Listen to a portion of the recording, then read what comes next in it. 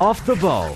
He is desperate to beat Shearer's record. There's no doubt about that. If he does beat Shearer's record, that record may last forever. Subscribe now to the OTB Football Podcast stream wherever you get your podcasts and download the OTB Sports app.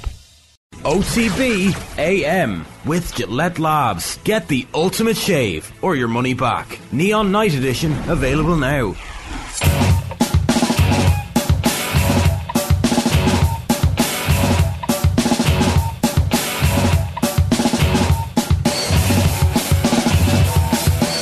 Alright, Monday morning, 7:30. You're very welcome along. This is OTB AM. We've got a full house. Kathleen's here. Kathleen, how are you? I'm good, how are you? Shane is here. Shane, how are you? Good morning, how was all? You're a bit bleary-eyed, Shane. You're up late watching the golf. Watching the golf, and I thought this was a great decision. It's going to be really, really tight. Tommy Fleetwood's there, Nick Taylor's there, the Canadian, the home favourite. And then it just kept going to one playoff hole, two playoff holes, three playoff holes, then a fourth. And I was like, I just need to go to sleep. But I stayed up, and I'm glad I did, because 72-foot putt to win it for Nick Taylor. The Canadian fans going absolutely wild. One of his good mates as well, a professional player, is it Hadwin, was running on to celebrate with him and take photographs, and he was absolutely milled out of it by a security guy. Oh, right. On the green as he was running towards his friend to give him a hug. I mean, cleaned out. Can't take any risks, in fairness. Yeah, it's true. But what a finish. And you had Shane Lowry there and all the other Irish and English players, Ryder Cup teammates of Tommy Fleetwood, kind of supporting him at each hole. But yeah, I'm a bit tired. Didn't get to bed till about 1:30, I want to say. McIlroy didn't do anything in the final day. No, tied for ninth. And once again, disappointing final round, same as last week. Just a few shots that went missing in that final round. And I mean, considering where he was, I think he was only a shot or two off CT Pan heading into the final round. So he was in with a really good shout. Pan shoots a 2-under final round to just miss out in the playoff. But Rory faded, which is disappointing to see. So the golf, it didn't make it into our performance rankings. Tom Cannon didn't make it into our performance rankings. He is taking some time to consider his options. England have made an approach to him. His agent is David Moyes' brother, who has been in contact with Stephen Kenny. And after this section of games is over, Kenny's going to meet Tom Cannon's agent, and they're going to have a conversation about Tom Cannon's future. Kenny is not talking about what that conversation will entail, but you'd have to say it doesn't look good. No. At this stage, it's like young English player gets called up by England, doesn't come to Ireland. Sense of deja vu. Have we seen this movie before? Exactly. Jim Crawford said in March, he said, this is not going to be a Jack Grealish, Declan Rice situation. And now all of a sudden you're like, this is going to be exactly that situation. Like, he missed the camp the senior camp because of tonsillitis. And you might look at this story and go, okay, did he have tonsillitis? He did have tonsillitis. Yeah, Stephen Kenny, to be fair, did say, look, I know how it looks, but he did have tonsillitis. So yeah, give them the benefit of the doubt there, I think. And also, surely it's the sort of thing where they're not just starting to have these conversations. Like, these are conversations that have been ongoing for a while, and it's just now that the FA have popped up, things have maybe escalated a little bit, and the fact that it's coming out makes it seem more likely that it's going to happen. And I think we all were scared about the fact that he was scoring too many goals in the Championship. He seems pretty good. It's a terrible state of affairs when you're worried about your players performing well in the league, and on the off chance that that'll then get them pulled away somewhere else. It absolutely is. And I think it actually should remind everybody about what the FAI did last week, was try and build a football industry, or the plans to the architecture and the apparatus required to build the football industry. And Kenny's talking about that in the papers today as well. So we'll come back to that later on in the week. There's plenty of time for us to look forward to the Republic of Ireland. John Klein also not in our performance rankings. Would he be in red or would he be in green? Well, turns out he's not going to be in green. He has decided that he is South African again, having been Irish, of course. And controversially picked for the last World Cup, but controversially left out of this one from an Ireland perspective. It now looks like he's going to be part of South Africa, so he will be in their green, just not our green. We'll talk with Quinny about that and Keith Wood about that later on in the week. If you've got a view on that, or indeed anything else that we're covering this morning, you can get us on youtube.com/offtheball. That's the YouTube channel that we broadcast on. You need to be subscribed to our YouTube channel to be able to leave a comment. We'll get to the live comments in a few minutes if anybody has any other recommendations or stuff that we've missed. You can also get us 0879 180 180 is the WhatsApp number, or you can get us at Off the Ball AM on Twitter. Here's what's coming up between now and 10 o'clock for you. The performance rankings are imminent. Martin Lipton's going to talk to us about the Champions League. We've got Sarah Donovan in the meantime. At 8 o'clock, Karen Duggan's going to talk to us about the little hiatus that the league goes on now, with a big lead for Peamount at the top of the table. And Carl Dennehy is going to join us at 9:10 to reflect on Rashida Adeleke becoming genuinely world class. The time that she ran when she won the NCAA Championship at the weekend, would have won silver in the Olympics. So that's at around about 9:10. We'll play a clip from the pay-per-view at 9:30. In the meantime, time for the Gillette Labs performance rankings. You know, that wasn't an All-Ireland winning performance. Probably should have won the game based on their second half performance. Is it a step too far to say it was the performance so far of the World Cup? Maybe not. OTB AM's performance rankings with Gillette. I'm scratching my head at performances which just lacked that intensity. Yep, let's get straight into it. And I think we're starting in Istanbul, and UEFA being in the red. Of course, Champions League final in the Atatürk Stadium in Istanbul on Saturday evening. And Ger, you had an interesting journey to get to the stadium, let's just say. Yeah, I didn't realise we were first up here, so I was like, oh, okay. Grant, we should start with this then.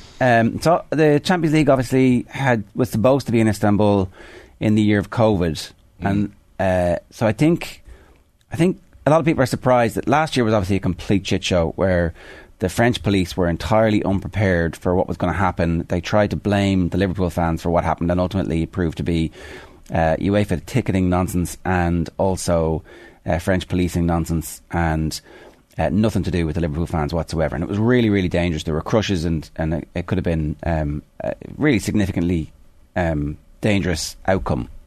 So everybody assumed this year things would run with, military precision, and everybody would be very careful.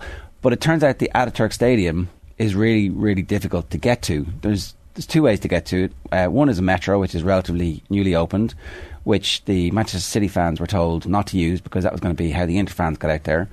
And then the other way was to go by road. And it turns out the road network isn't very good to get to the Atatürk. It kind of seems to be like on this, almost like an island, with one tiny road in and one tiny road out. And so everybody who went out on the buses got out there, and then there was loads of traffic. And so from about 2.5 hours, 3 hours beforehand, the roads out were basically blocked, and you weren't going anywhere. Some of the Miguel Delaney had a great piece in the Independent yesterday where he was reporting on that the Man City fans who got the buses that they were scheduled to get were told, sorry, you're not going to be allowed to bring any water into the stadium, so you're going to have to give us the water now before you get on the buses. And then the sun beats down, and everybody's on the buses with no water, and they're trapped, and some people are puking on the buses. Oh. Some people are pissing out the windows. Jesus. There's no toilets, and it just sounds like it was not much fun. So all you got to do at that stage is get out and walk. And a lot of people got out and walked, and they walked on the roads, which it turned out are kind of like, M50 style roads, where you're literally walking in the road. And there's a hard shoulder, and sure, the only ones who are going up and down the hard shoulder are the cops, who are flying.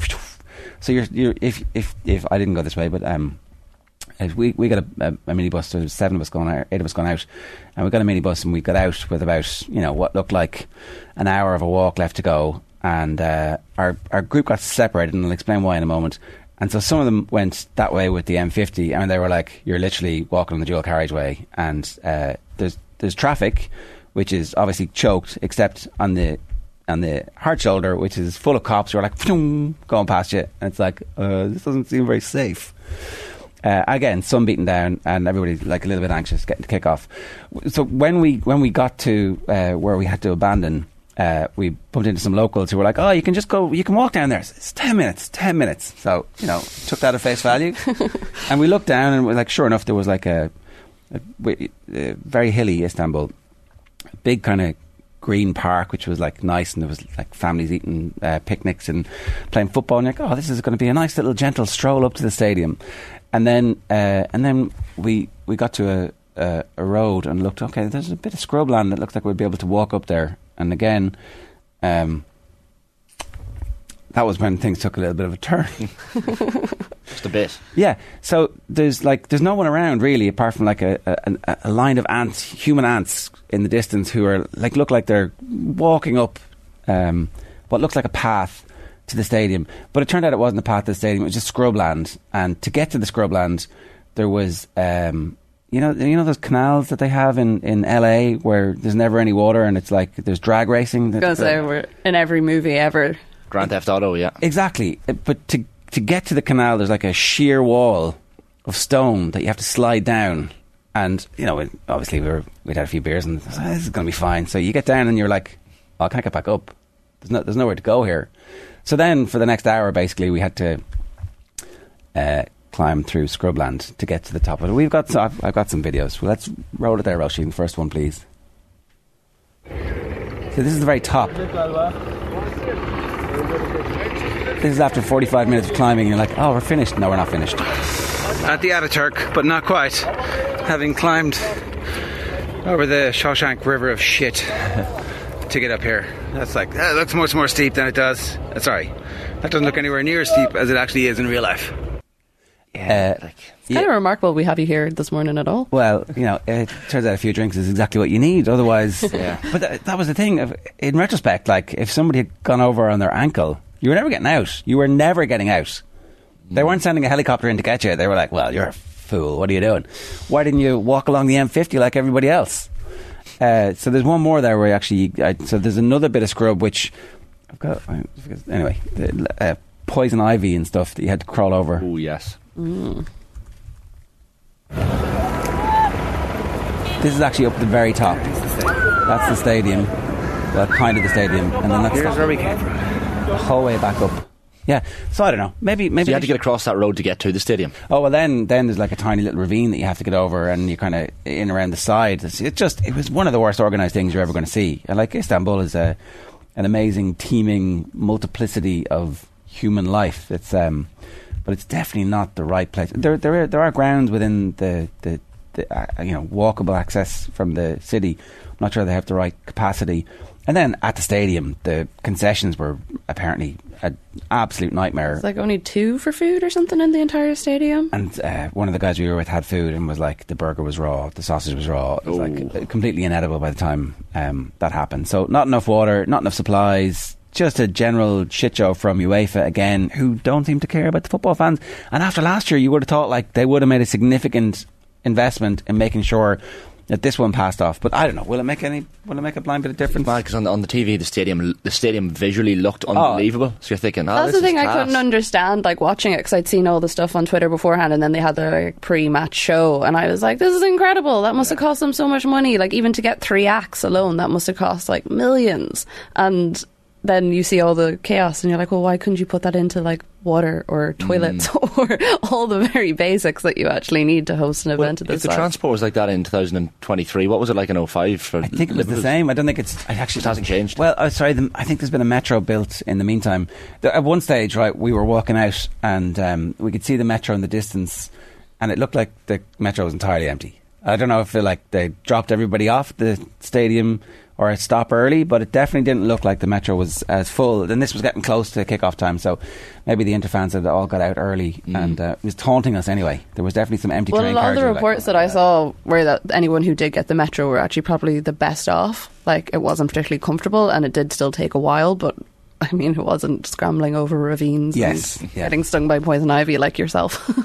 Where's your sense of adventure, Ger? Actually, it was in retrospect really dangerous. In the moment, we're like, oh look, this is great. But anyway, turns out you're bad luck for Champions League finals, Ger. Like you've been to both of those horrific ones the last couple of years. As the one in Madrid was really straightforward and really great. True. Yeah, well, there were some fans breaking through in the Liverpool. Is it Wembley next year? You can go again. It is Wembley next year. Yeah. At least hopefully they will have learned. Like Wembley, so safe. All right, obviously no problems at Wembley ever. Never. No. There is a Europa League final in Dublin next year, so. Maybe Dublin is the place to go. Hopefully the Dart is better than the Turkish Metro. Turkish not so delight. Hey. For Jared. Yes. Right, keep going. Yeah, move on. Also in the red are the provincial losers in the hurling yesterday. I mean, just drama. Drama. They shouldn't be in the red, really, should they? Possibly. This is just to shoehorn a reference to the hurling in before we get to Sarah Donovan. Because, you can't put Clare and Galway in the red after what they've done. No, of course not. So this is more of a technicality. Let's talk about hurling and find some way. They're in the red because they lost. Well, I mean, I feel like Galway will definitely feel like they're in the red this morning after the way, Henry Shefflin, he didn't do any media after the game yesterday apart from chatting to Galway Bay FM, and he said he'd just come out of the dressing room and he was like, I don't even know what to say to them. Like, they're just absolutely devastated. There is like a pall of gloom over the entire room, which you can totally understand. Another 4 in a row for Kilkenny. And then I was sitting watching with my Galway father yesterday, and you can imagine when you're back from 8 points down and you get to the 2-point lead, he was buzzing in injury time. 75 minutes on the clock, and Padraig Mannion, of course, loses his hurl, kicks the ball clear. What else is he going to do? But of course he kicks it directly to the Kilkenny sub, Killian Buckley, and the rest is history, buried in the bottom. It's like, you know, in commentary when someone's like, you know, they just need to kick it anywhere, or they just need to put the ball anywhere away from goal, and you're like, no, it's not just anywhere. That anywhere isn't exactly accurate. The away from goal is the point. Like, maybe don't kick it right back across your own goal again.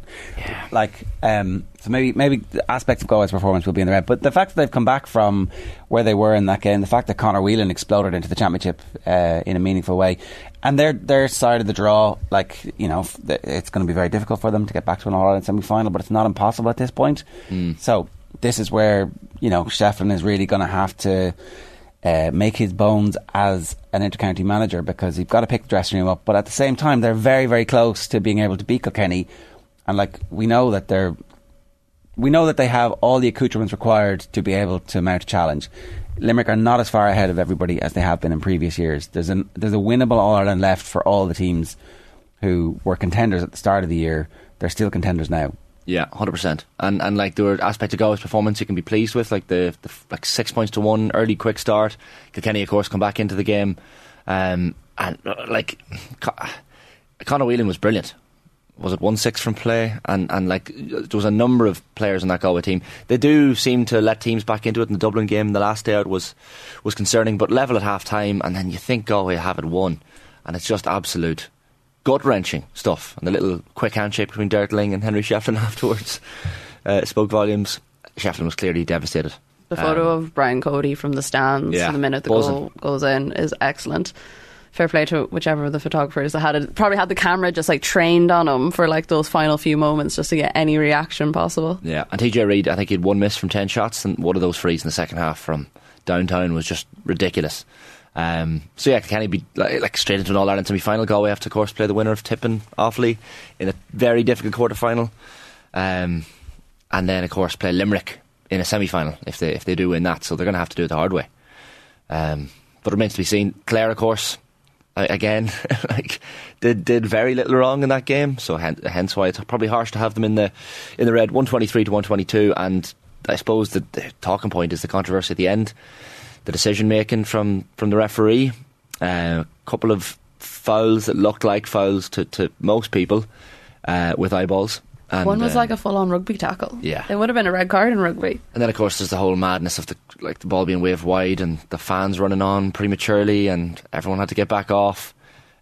Just a bit of a carnage finish to that one at the Gaelic grounds in Limerick.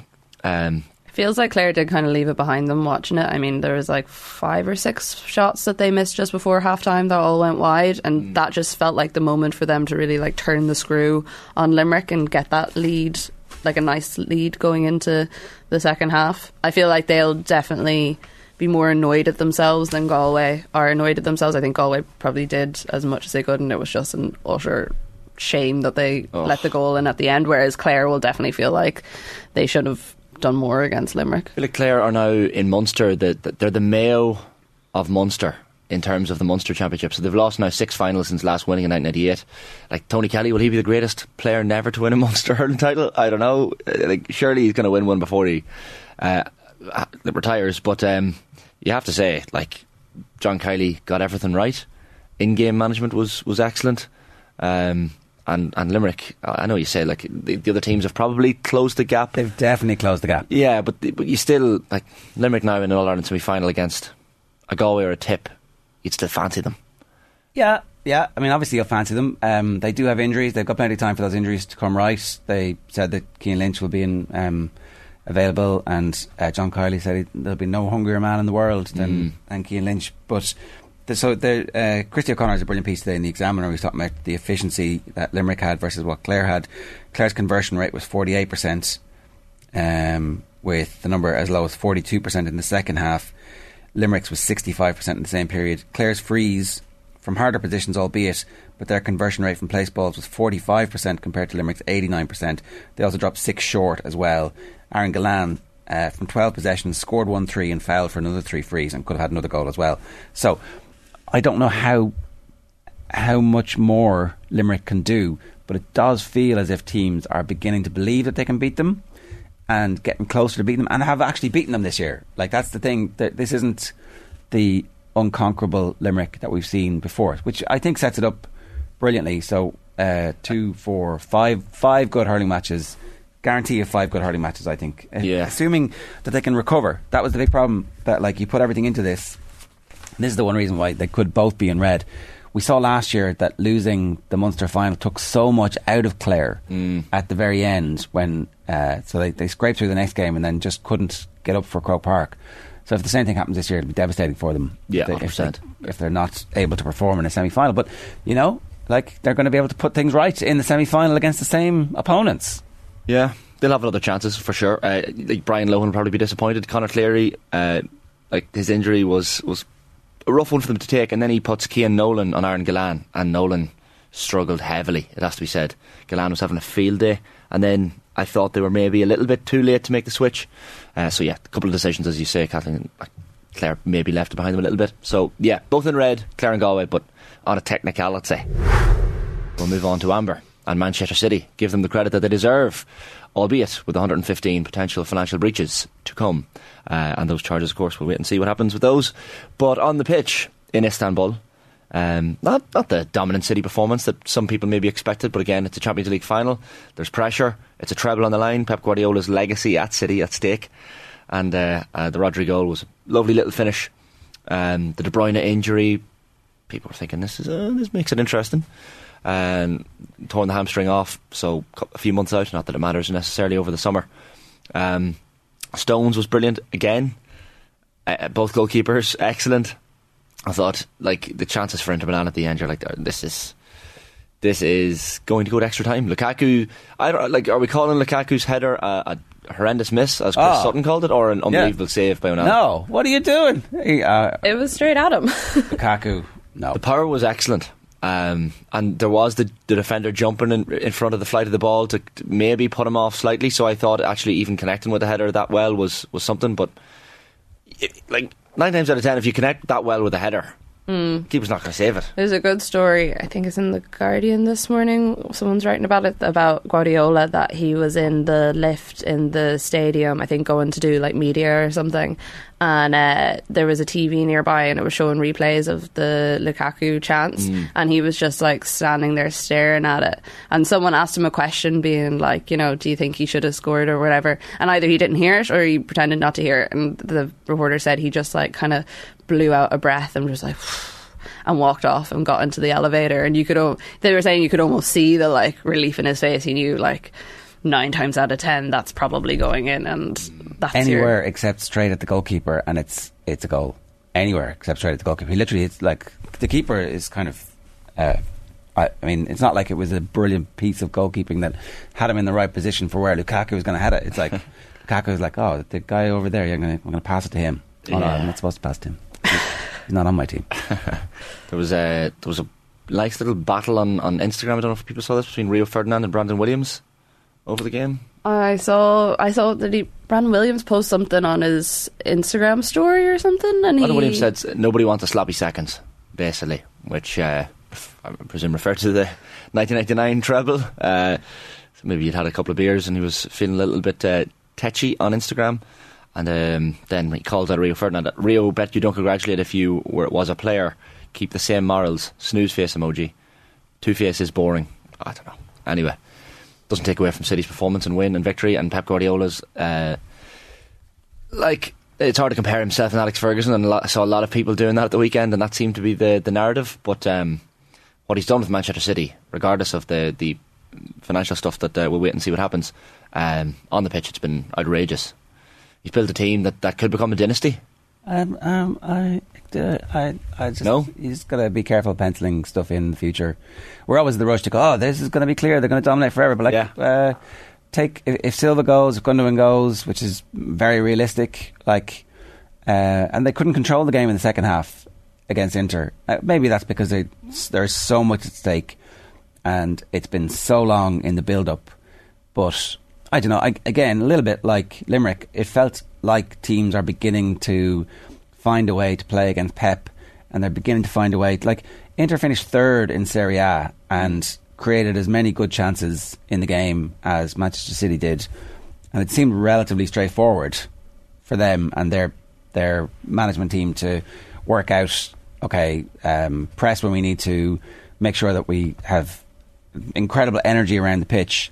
And obviously there just was a bit of a blunt edge, and maybe if there's a slightly better striker they would have scored, and potentially would have scored twice. So I'm just not penciling them in for a dynasty yet. I don't think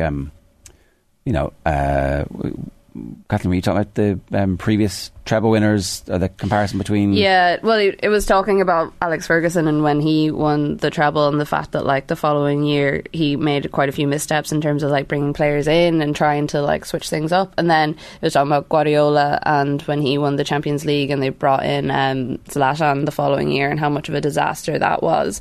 Got rid of Esho, and how it took Guardiola almost like another season or two to actually kind of regain some sort of confidence or trust in himself. Like he just didn't, it was almost like because he'd reached that pinnacle, he didn't trust the players in front of him in the same way he did to do it again. And the question was, well, what's he going to do now? Like you were saying, there's like 4 or 5 players that they're looking to re-sign on contract extensions this summer. Also another couple of players they're going to try and bring in. They missed out on Jude Bellingham, but there's a few others. What's the decision making process? Like when you've reached the pinnacle, you've won the treble, where do you go? What do you do? How do you improve a team like that? Yeah, and I think actually De Bruyne's injury isn't just a no big deal. Like he is getting to the stage of his career where ripping the hamstring off your bone is going to be really serious, and it might be Christmas before he's back in form. And then does he get back in form, and does he still have the same desire and drive now, having finally scaled the mountain and become one of the all-time great footballers in history? So I'm just not, like, obviously they have endless resources, we know this, but so do many of the other teams in the Premier League, and it depends on who ends up buying Manchester United. Like this, and again, the repercussions for the allegations of the cheating and the cover-up that they stand accused of. That's obviously why they're not in the green. I think all of that. I don't feel like this is the beginning of a dynasty at all. I feel like this is a team who are kind of clawing over the line at the end.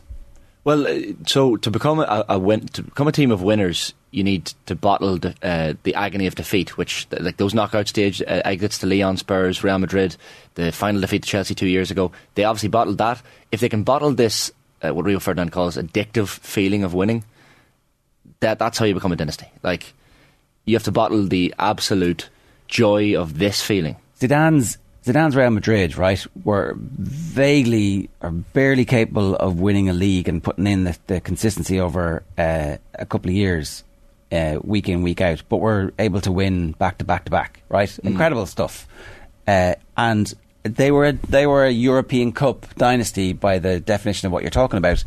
But like, it's just such a different competition. Let's wait and see. Fergus Kehoe in the comments. Jock Steen won a quadruple with a team costing next to nothing. Alex Ferguson won a treble with a team containing Ronnie Johnson and Jesper Blomqvist. But Pep, with his unlimited resources, is a genius. This is the argument thrown against Pep, isn't it? Well, Pep is a genius. That's like, Pep is a genius. What he did at Barcelona and the style of football that he developed. His teams have played some of the greatest football ever seen. Like, that's like, oh, well, I'm a Man United fan and I can't appreciate anything other than. I'm like, come on, like.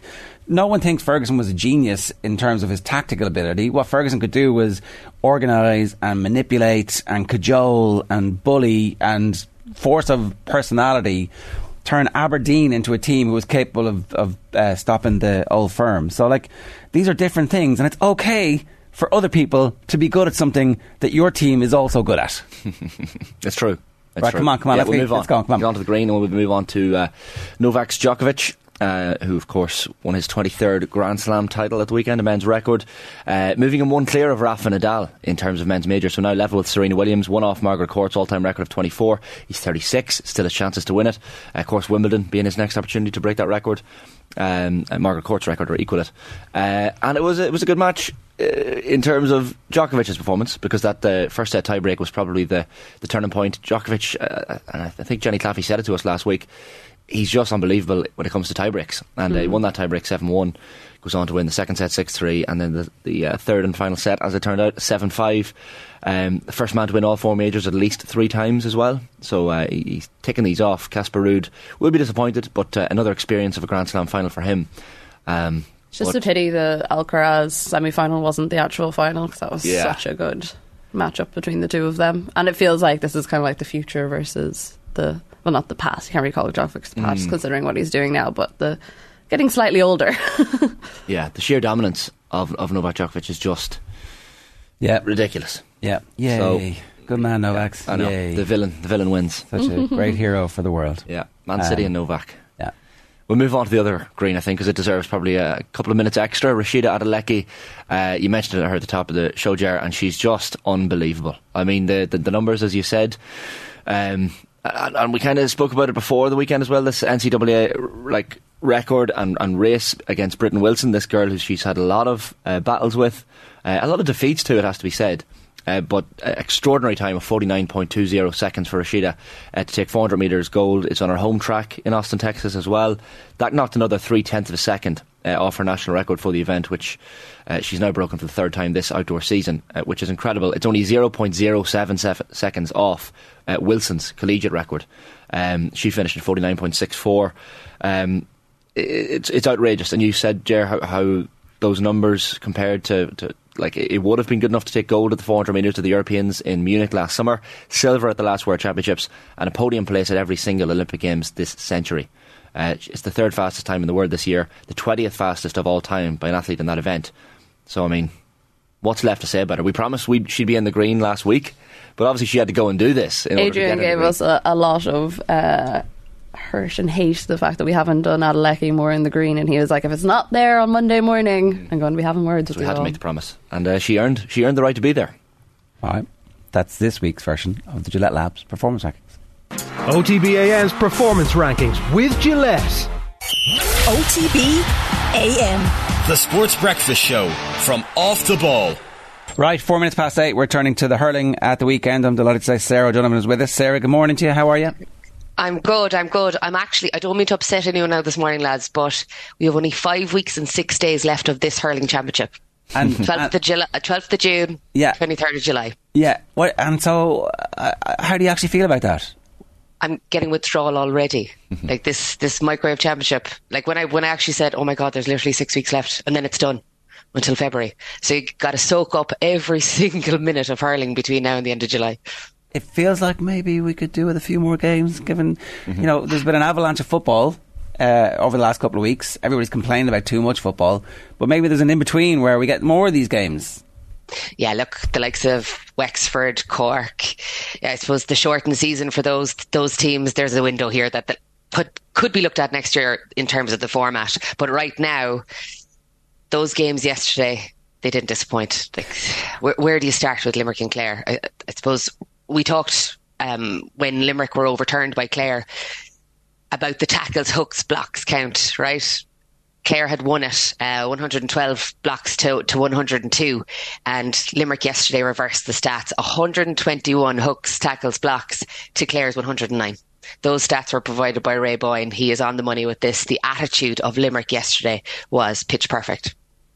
And yet, right, we were talking about this earlier, Limerick don't feel as invincible as they have done in recent seasons. So while, look, the 5 in a row is such a big thing for them because it's history, and again, Christy O'Connor's talking about the great statisticians pointing out that there's now 3 of the Limerick lads who have 6 Munster titles, and they're on their own at a level with that. I'm just going to get this exactly right. It's Hannon, Nicky Quaid and Graham Mulcahy, the first Limerick hurlers to win 6 Munster titles.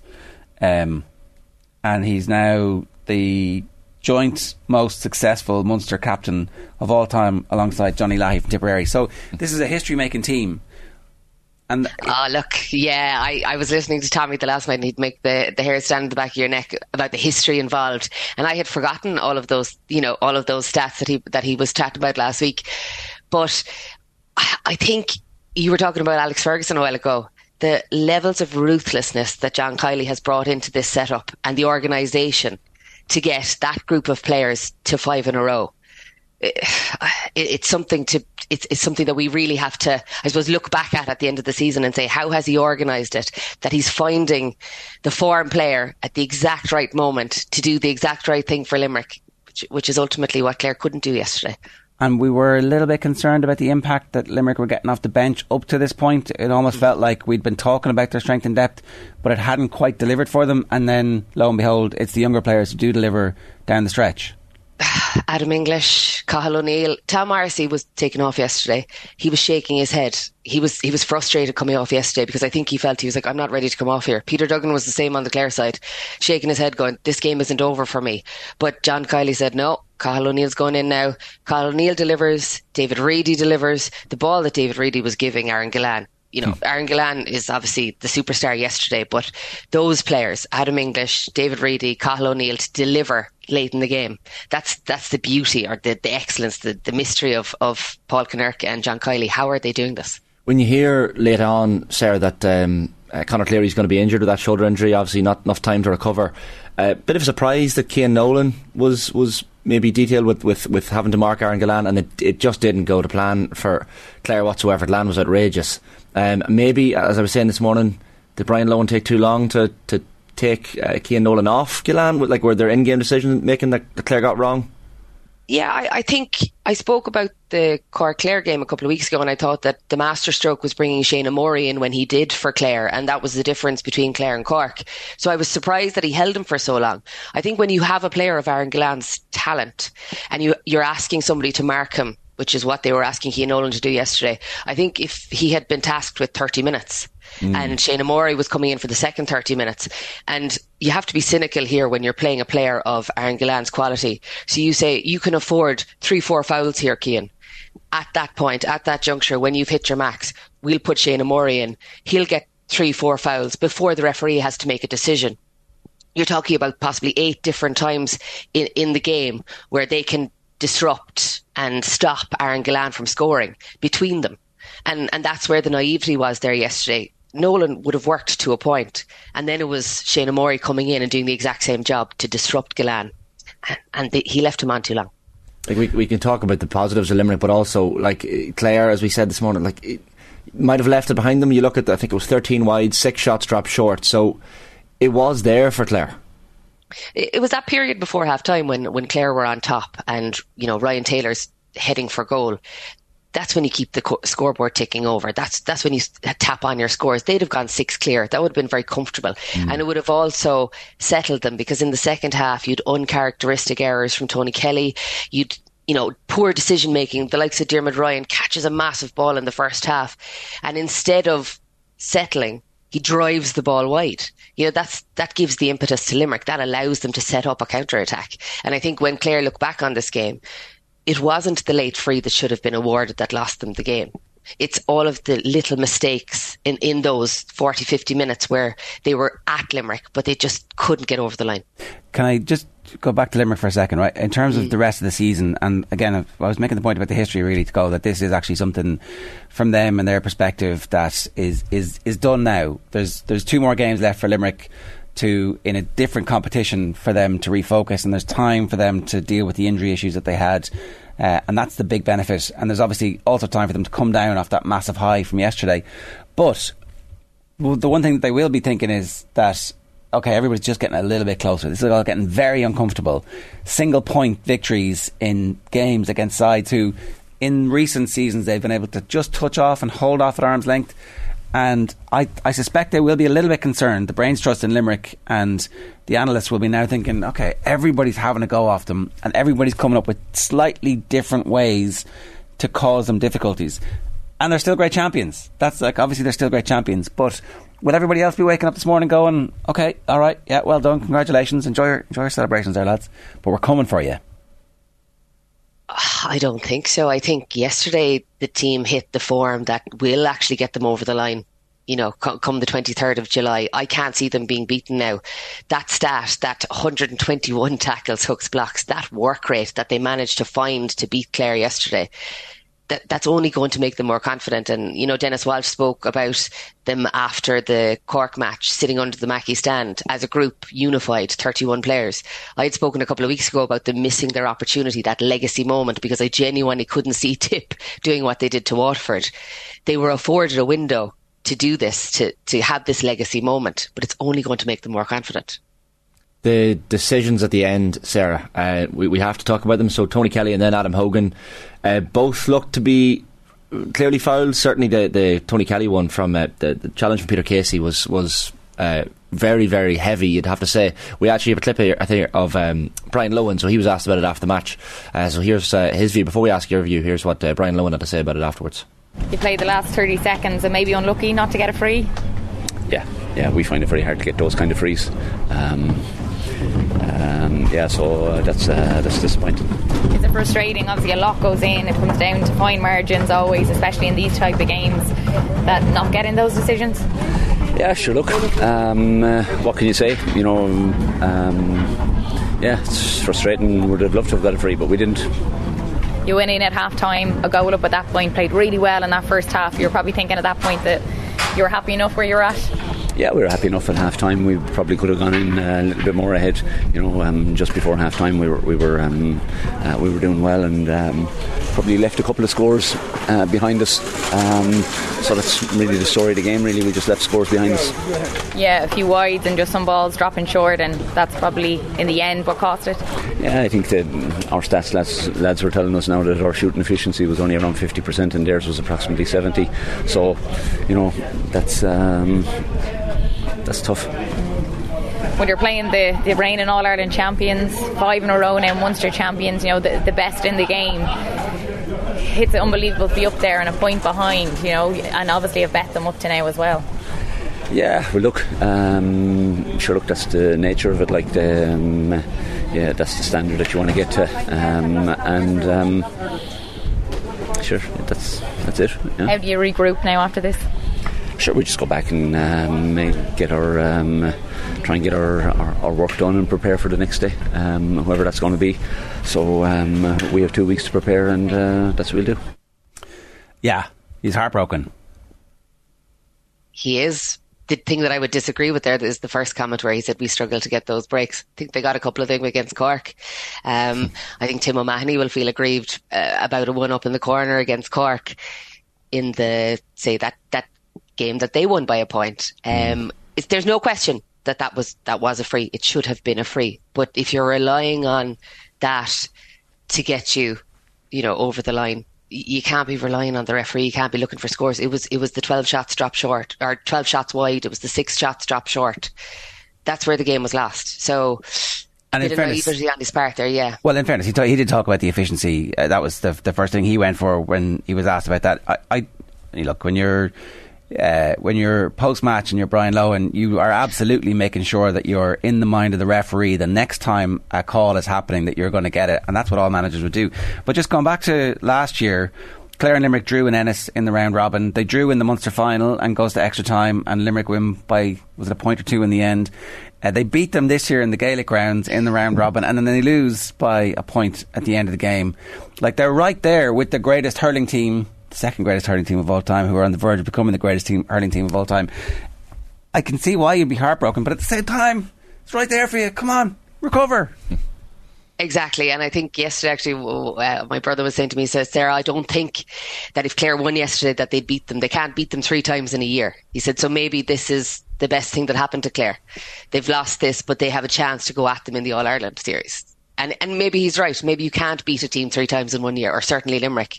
So maybe Clare are saving the best for last, but they have to improve in terms of their distribution. The Cork game, they had so much time and space to deliver the ball to the likes of Shane O'Donnell, the likes of Tony Kelly. And yesterday, Peter Duggan, Shane O'Donnell must have been so frustrated because you couldn't tell when the ball was going to be delivered. And that was the difference between Clare and Limerick yesterday. Every time the diagonal ball came into Gillane, it was a gift. And that's the kind of distribution that you're talking about when you need to win big games like this. Clare have to get that right. They have the forwards. They just didn't have the delivery yesterday.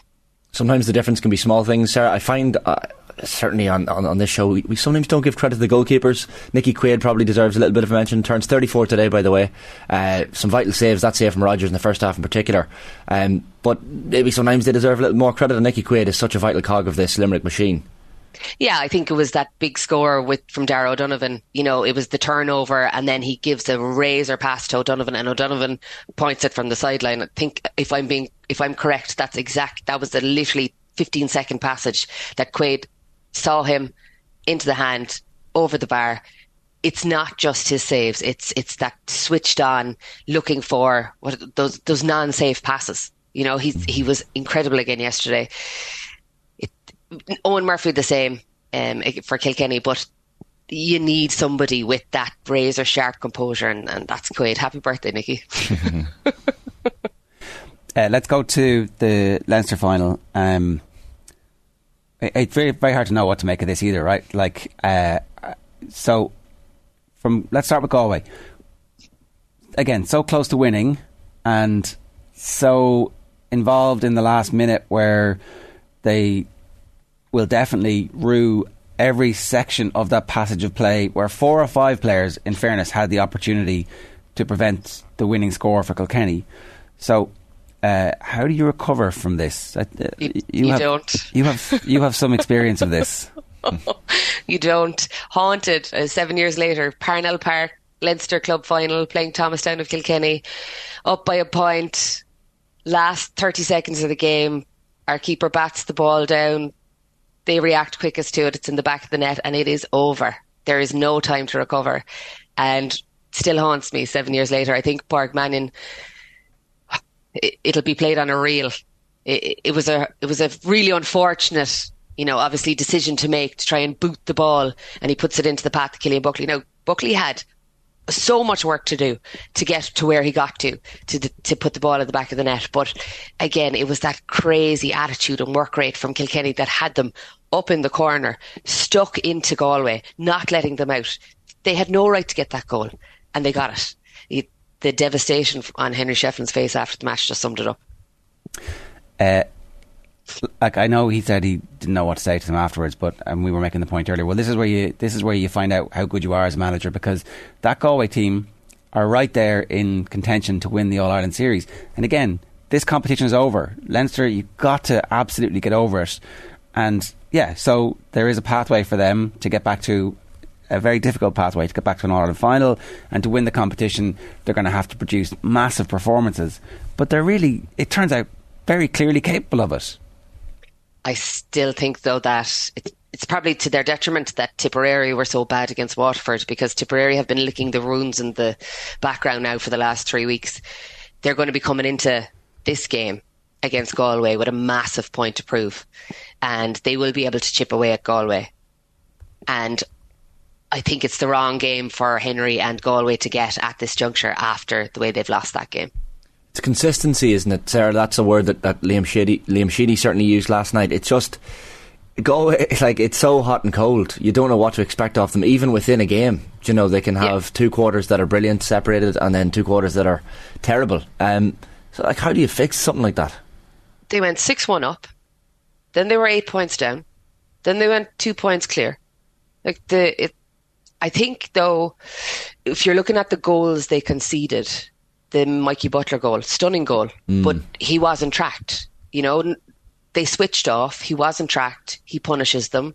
Walter Walsh, he's coming off the bench. Kilkenny scored 2-4 yesterday from their bench.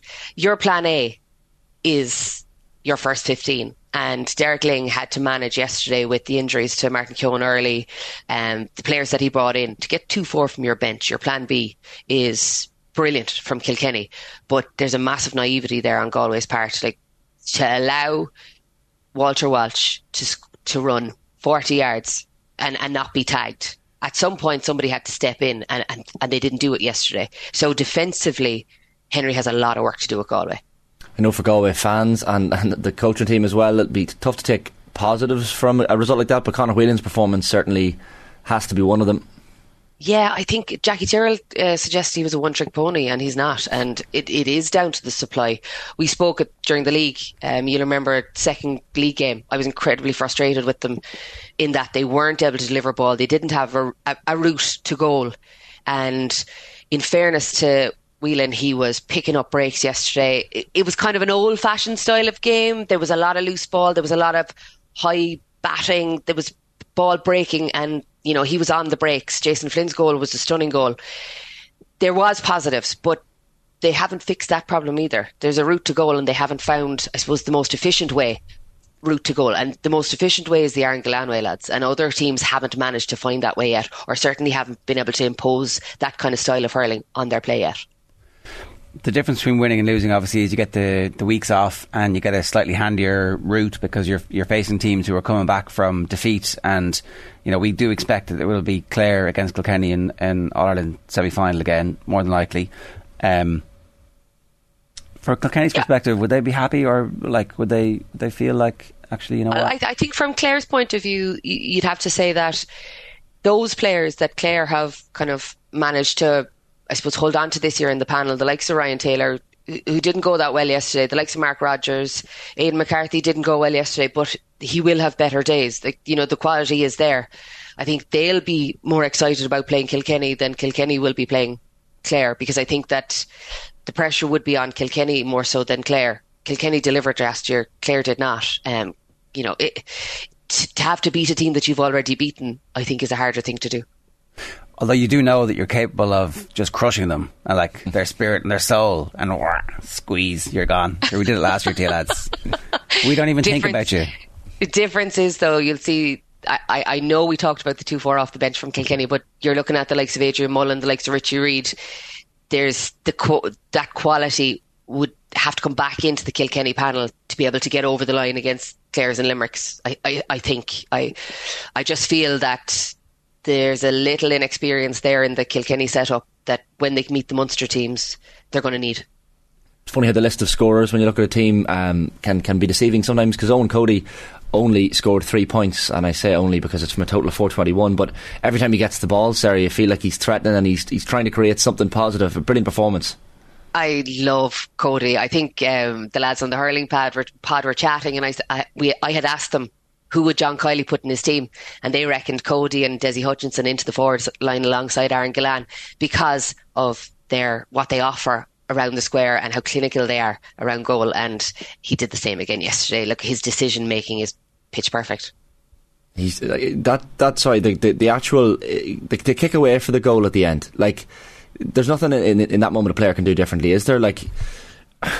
Mannion probably is just thinking. Do you genuinely not? There was ample opportunity to put that ball out over the sideline. That's what I was going to ask you. Yeah, he could have actually stood on the ball and fouled the ball, and they would have had a free, and they could have only got a point out of a free. Mannion could have actually fouled the ball there. Even when the ball's in the corner and there's that frantic, whatever it was, 30-40 seconds of just nobody being able to gather the ball. I'd have fallen on the ball. I'd have laid on the ball. Yeah. I'd have probably picked the ball off the ground, because what you were giving them was an opportunity to only get one score, and they needed two. Put it out for 65, possibly. Anything. Fall on the ball. Literally. I mean, there is 4 Galway lads in between Buckley and the goal.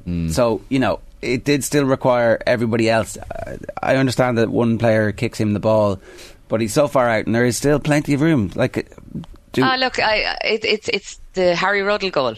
It's the Ballygunner. It's the Ballygunner goal. It will haunt Galway for the rest of their years, genuinely. But I think it was meant to be, wasn't it? It was the satisfaction Brian Cody had in the stand afterwards, the big smiley head.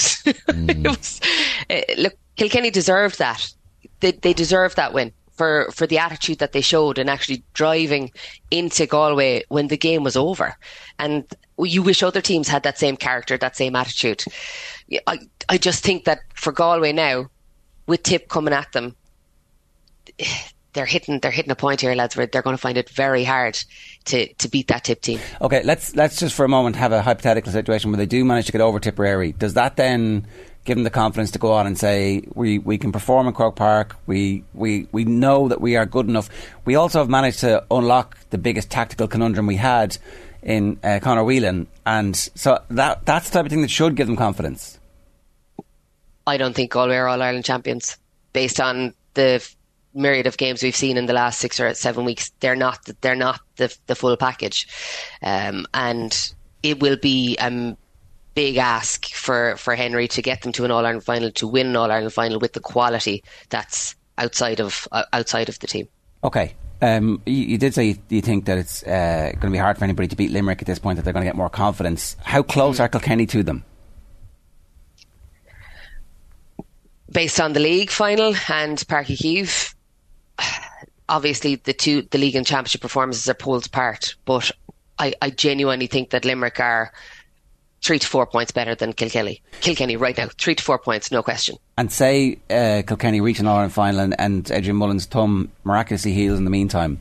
Is that enough to get it back to a 1 point or 2 point game? Because let's face it, like, Limerick aren't blowing anybody away at this stage.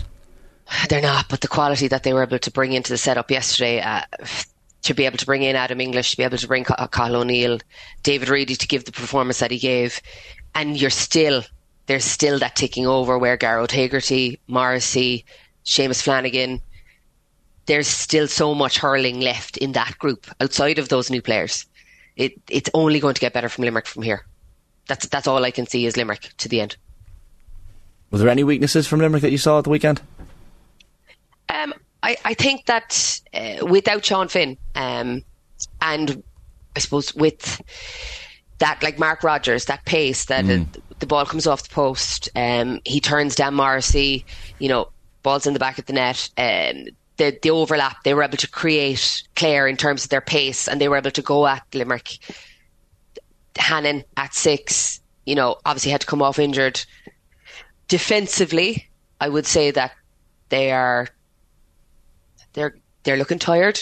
That group, that 6, that's coming to the end. There's more forward opportunities there than there is defensive opportunities for Limerick. So I would say pacier teams, more clinical, more accurate teams will be able to cause Limerick hassle. But their forward play from Limerick is just exceptional right now. All right, Sarah, good stuff. Thanks a million for joining us. Thanks, lads. Sarah, do you want to give us thoughts on the 2 big games yesterday? Here's some John Kiley talking about Aaron Gillan and Adam English. And it was a brilliant team performance, but I suppose Aaron Gillan, 111 out there today, just immense. Yeah, I'm thrilled for Aaron. Aaron is just a special player, and when you're taking those frees and when you're that inside man alongside Seamus, the energy that they have to expound just to get free, to hit the spaces, timing their runs, repeating their runs, recycling their runs, and when the ball comes in, then trying to retain the ball under the toughest of pressure. You'd have to say, like, they did brilliantly inside there today, and Aaron, I think in the second half, really did put his stamp on the game. He was absolutely exceptional. So thrilled for Aaron. He's a great guy, and I think he's getting better with every game as well, which is great to see. Declan Hannon, when he lifted the cup, he said, "I hope that the supporters are enjoying the journey as much as all of you are." It really is some journey that this Limerick team are on. It is, yeah. It's a great one, and I can tell you, we've a lot of young players on the panel at the moment as well, and I only said to them on Friday night, I'm very excited by the way they're playing at the moment. I'm excited about the energy they have, I'm excited about the skill set they have, and I'm excited about the mentality that they have, and they're waiting in the wings for one of these guys to slip up, because they will, like Adam English today. His uncle unfortunately passed away yesterday morning, and he comes along and does what he did today for the team. Tremendous character, and for a young player to come and do that in the most difficult of circumstances. That was the most difficult game I think subs have ever gone on for us in the last 6 years, and for them to go in and do what they did, Cathal O'Neill himself, all the lads that came on, I'm just so proud of them.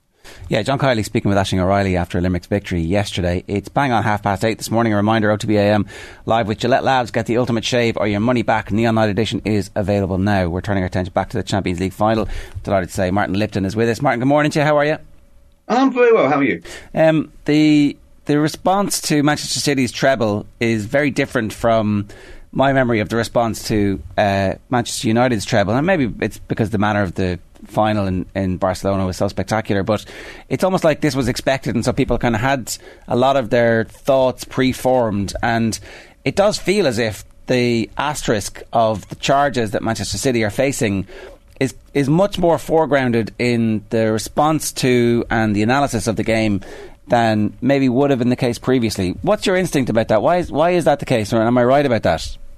Well, I think it depends who you support as well. If you're a Manchester City fan, you think that's a complete nonsense. You just want to celebrate the triumph. Rival fans and others will always point to it. It is a fact, whether we like it or not, whether City like it or not, more pertinently, that they still face 115 charges from the Premier League. It's also a fact, I think, that we're unlikely to see any end of that process for 3 years. So people are going to have to get used to it. But you're right. I think there is a degree of scepticism over the manner in which City have gone about their business off the field.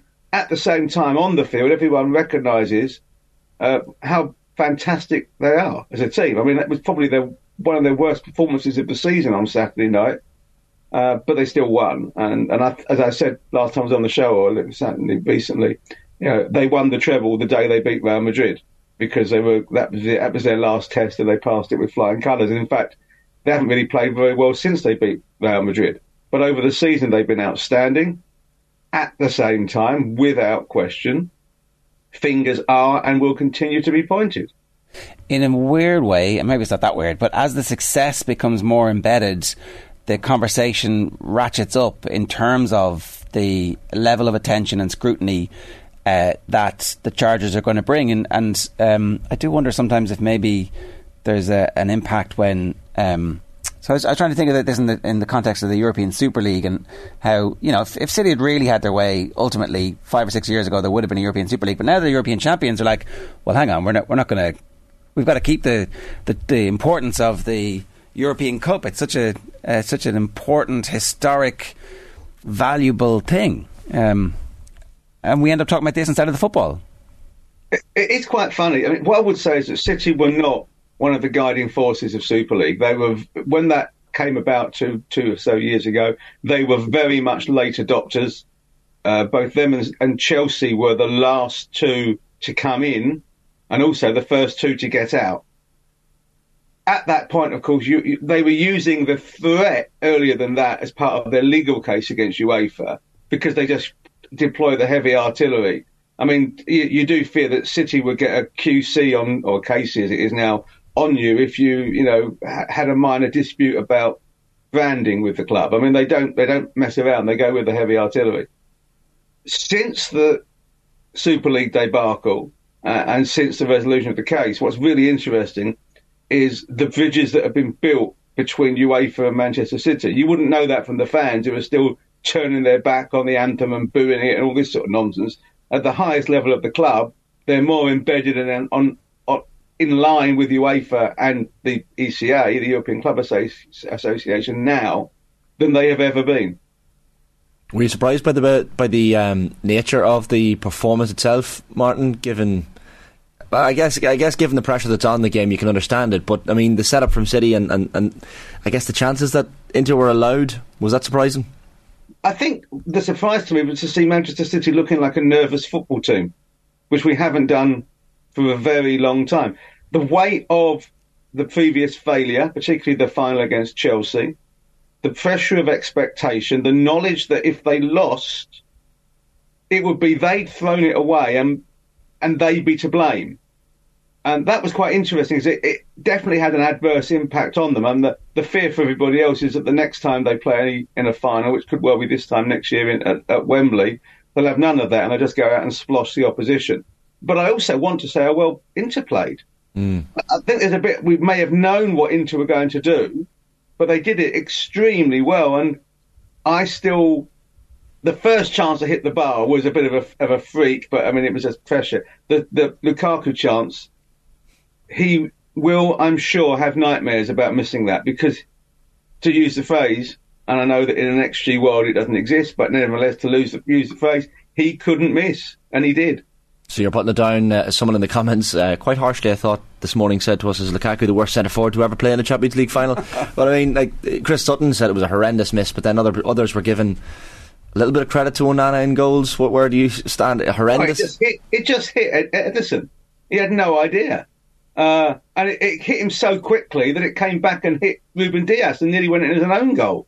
I mean, it was one of those where anywhere else he scores, all he has to do, he's got the whole goal to aim at, and he missed it. And it's a real disappointment. you do feel that if Xhako's still been on the pitch, it probably would have gone in. What I would say is actually when Lukaku came on, he caused them more threat than anyone else had in the entire match, to be honest. I thought he actually, apart from his finishing being shocking, he did make all the runs he needed to make. And it was a shame for him, because I think while City have been the dominant team, the dominant team in European football this season and beyond that, and they've finally proven it, Inter deserved extra time on Saturday night. And their fans were incredible. Really, the atmosphere pre-game, and the stadium is so big and the pitch is so far away, it's difficult for anybody to create that. But the Inter fans were really there, and the team seemed to feed off that, and they grew into the game, and they went about their task in a way that I thought was interesting. So a lot of the papers are talking about some of the players saying we're going to go on now and build a dynasty, and that's what players do in the aftermath of something like this. But it does feel as if teams are able to thwart City in a way more often. The games are closer, it feels a little bit now, as the big brains in European football start to go about trying to tackle Manchester City. Yeah, but they have to find a way. And you look at that game on Saturday, and yes, Inter did really, really well, but Manchester City's best player went on the pitch not fit and lasted half an hour. So a fully fit Kevin De Bruyne changes the game. Let's hope for him that this hamstring injury, tear or rupture, whatever it might be, he can be fixed. He comes back really, really strong next season. They will also, because they can, get some more players in to have more options. City have moved and evolved each season under Guardiola. So they'll move and evolve again. The difference being now that they move and evolve from a position of strength. They've achieved everything. So the question now is, do those players have the motivation to start the climb again, having already climbed the biggest peak once? Well, the manager will make sure they do. And anyone who doesn't live up to his expectations will not be at the club. I mean, that's what happens. Look at, if you're Cancelo, who forced your way out of the club to go and play for Bayern Munich was part, but only a bit part of a team that just about hung on for another dull, boring, inevitable Bundesliga crown. Did you really make the right move in January? I mean, it's a cautionary warning there. For all that Zinchenko and Gabriel Jesus were fantastic parts of Arsenal's season, had they stayed at City, they'd now be treble winners rather than we came second winners. There's a bit of that in the players' mentality will be key. But yes, the best coaches will look at City and think, right, well, Rudiger managed to neutralise Haaland. Serbi did to a good extent actually, on Saturday. If you can be physical and aggressive against Haaland and neutralise him, that takes a lot of their threat out of the way. Then can we hurt them? Well, possibly we can. Do we actually see what's been a massive strength of City this season, which is John Stones coming into midfield, as something you can actually exploit, find a way to take advantage of that? All of these things, this is what the elite coaches do. And in the Premier League and in Europe, they will be studying the videos and trying to work out a way. And one or two of them, I'm sure, will find a way in the odd game. The question is, can others deliver the way of stopping them game after game after game? And that's very difficult because of the relentlessness of the way they play. But a lot of what have been great about City this season has been Gundogan and Bernardo Silva. Now, neither of them may be at the club next season. Everything changes, constant evolution. Yeah, that's why I'm not penciling them in for a dynasty. A lot does depend on who actually fetches up next season. Plus, maybe we haven't quite seen the development of somebody like Phil Foden into the player that we know he can be or could be. So maybe that's a reason to say, okay, that's a plus as opposed to a negative, that actually there's still plenty of room for growth for Foden to become a more dominant player. Well, I thought that Foden did really well when he came on, particularly in the second half. He was making those runs in behind, wasn't he? 3 or 4 times he gets in there. He's not had a great season. That's pretty clear. I think he may have picked up an injury at the World Cup. He certainly hasn't been as influential since he came back from Qatar. He didn't really do what England were looking him to do in Qatar. But he's still a very young boy, and as you know, players' development isn't necessarily a consistent arc. It can be up and down, and you have a good season, a bad season, you come again. I don't think he'll feel devastated by the season. He will feel, I could have done better, but then he'll look at the medals around his chest and think, well, this is all right, I can do better. Would you have said this time last year that Jack Grealish would become a starting, absolute stick-on starter in the first 11? No. In fact, this time last year, you were wondering if they made an almighty mess on Grealish and might look to bin him in the summer. Things can change very quickly. Martin, in your learned football opinion, who's the better football manager, Alex Ferguson or Pep Guardiola? Ferguson stands the test of time. Ferguson achieved at two very different clubs. But Ferguson didn't reinvent football. And when you see what Guardiola has done and continues to do, his legacy may last for longer. I think it will. Ferguson's must never be forgotten, and interesting that one of the first people Guardiola was talking about was Ferguson, and not in a negative, oh, I've done better than him, as in he's someone I respect hugely, and they do respect each other hugely. But Guardiola's ability to transform teams, to transform players, and also to win under pressure of expectations, I think you've got to give him the edge on it, yeah. And there is the point as well, what happens after the treble, and the point was made in the Guardian as well, that there were missteps and mistakes made by Ferguson and United in the year or two after the treble year. So that's something that Guardiola will of course look to. It gives him the motivation to I guess, achieve the next thing. Well, look, I've always felt that he wanted to win the league in all 5 major countries, and he's done 3. So at some point, he's going to want to leave to go and win the title in Italy, probably with Juventus or Inter, and in France, which therefore means PSG, just so he can be the first to win the title in all 5 countries. He didn't win the Champions League with Bayern, and that was seen as a black mark against him. So he'll know that he needs to evolve.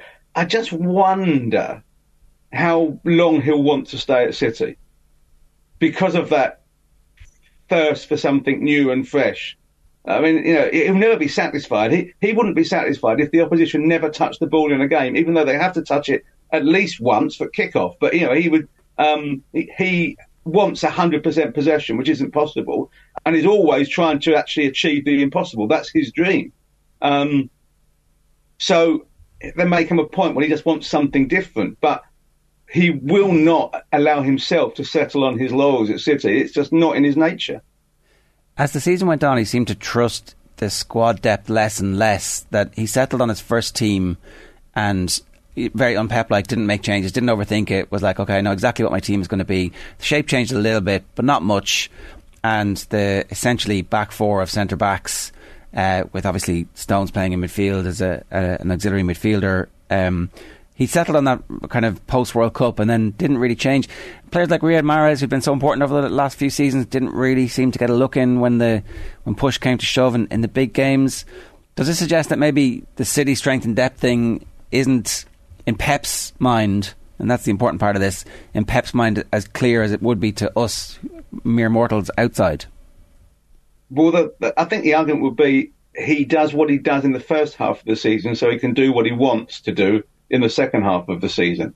And therefore, it will be the same next year. And you wouldn't be shocked to see City being 6 or 7 points off the lead at Christmas and winning their group quite comfortably because he rotates more at the start. And then when it comes to the crunch, he goes back to what he knows works, albeit, you wouldn't have seen John Stones in central midfield at any point before it happened. And I think perhaps he learns from his own errors. That Champions League final against Chelsea, when he completely messed it up, no question, he remembered that and was determined not to make those mistakes again. I think it helps if you know you've got the best squad of players, which he has. Even more so when you know you've got a centre forward who'll score you 35 goals, even if he touches the ball 36 times in the entire season. That is obviously a slight over or exaggeration. Not much though. We get it. Yeah. So I think what you will see is a similar pattern, that he'll be much more willing to try things and to trust a bigger coterie of players in the opening half of the campaign. And then let's see where we are in February, March, when it starts to matter. John Stones, Martin, deserves a particular conversation because he's just been remarkable. The Times, I think, described him as the Barnsley Busquets. He's just become a remarkable part of this City machine, and just every single big game seemed to put in a big performance. Yeah, he's been absolutely outstanding. Look, we've always known there was a player there, and at times he's had difficult times. He's not always been smooth at all. Been out of the team at City. Struggling in, many times you'd have thought in recent seasons, well, he's actually third or fourth choice centre half at the club, and now he's found this position, or been developed into a position which only a genius would have seen, and that's Guardiola. Because let's be honest, there is not another manager in the world who'd have looked at John Stones and said, "Yeah, he's going to be my supreme player in central midfield." Now, it isn't conceivable, and yet that's what's happened, and he's been fabulous. And confidence on the ball is remarkable. The sense of purpose when he gets delivery, the trust that the other players have in him, is a testament to what he does. In a team of superstars, they want him to have the ball. Now, that's not a bad thing for a converted centre half, is it? His dribbling ability the other night was something that I hadn't quite realised was as high end as it was against Inter. I don't know, maybe it was the occasion and it was the adrenaline, but if he can add that to his game, it's quite remarkable. Well, we've been seeing signs of it over the last few months, haven't we? That there's something special there, and he seems to have a calmness and clarity in possession. Maybe that comes from all those years of playing as a centre half and often having time to make the ball forward. It's just it's developed within him a sense of certainty and poise. And if you can keep that clarity of thought amidst the maelstrom of midfield, then you've already got 2 yards of advantage over your opponent. Ruben Dias as well, like his performance stepped up a notch again, and probably the best player after Stones. Yeah, I would say he was excellent. Yes, I mean he had to be, because he was under a bit of pressure. It's indicative of that. They didn't play great as a team, and yet the goalkeeper was as nervous as anyone. I think that actually added to their sense of anxiety. The first 20 minutes, every time Ederson got the ball, every City fan had palpitations, and yet he's normally one of the calmer players. But you're right, Dias was once again excellent, and he has been all season. Has become a critical part of that side. I didn't think Grealish had a bad game, but he's been really damning of himself. I think obviously De Bruyne wasn't as good as he might be because of the injuries. Haaland has been more effective other games. You could go through lots of them, but the key thing is they found a way to win. Again, even without playing well. And so many times, one defeat in the last 28. And that was in a game that didn't matter at Brentford when the title had already been presented. They found the ability to do what they had to do when it mattered most. And that's a priceless asset for any team. You were rightly complimentary of Inter's performance earlier, Martin. Was this a flash in the pan European season for them, or can they push on next season? Because I guess they even have a gap domestically on Napoli to close. I think that they put a lot of investment in doing well in Europe. They hadn't done for quite some time. And they were in another tough group, and they've had a really series of really difficult draws over the last few years. Remember the season that they were in the group of Spurs and Barcelona, and that's how. And every season it seems they get a tough one. And this time they just about they got through, and then suddenly they found a bit of belief. But they've also got to deal with one would assume a different sort of Juventus. Napoli were excellent, but of course Napoli have lost their manager, so we don't know what they'll be like next season. They may sell players because De Laurentiis might feel the need to cash in. And other teams, Milan as well, Lazio had a good season. Lazio in the Champions League next season. It actually looks like it might be quite a competitive league. They will want to go deep again. They've lost that sense of fear that they had in Europe, they had a bit of a negativity factor when they played in the Champions League over a number of seasons, ever since the Benitez team that struggled in defending the title in 2010-11.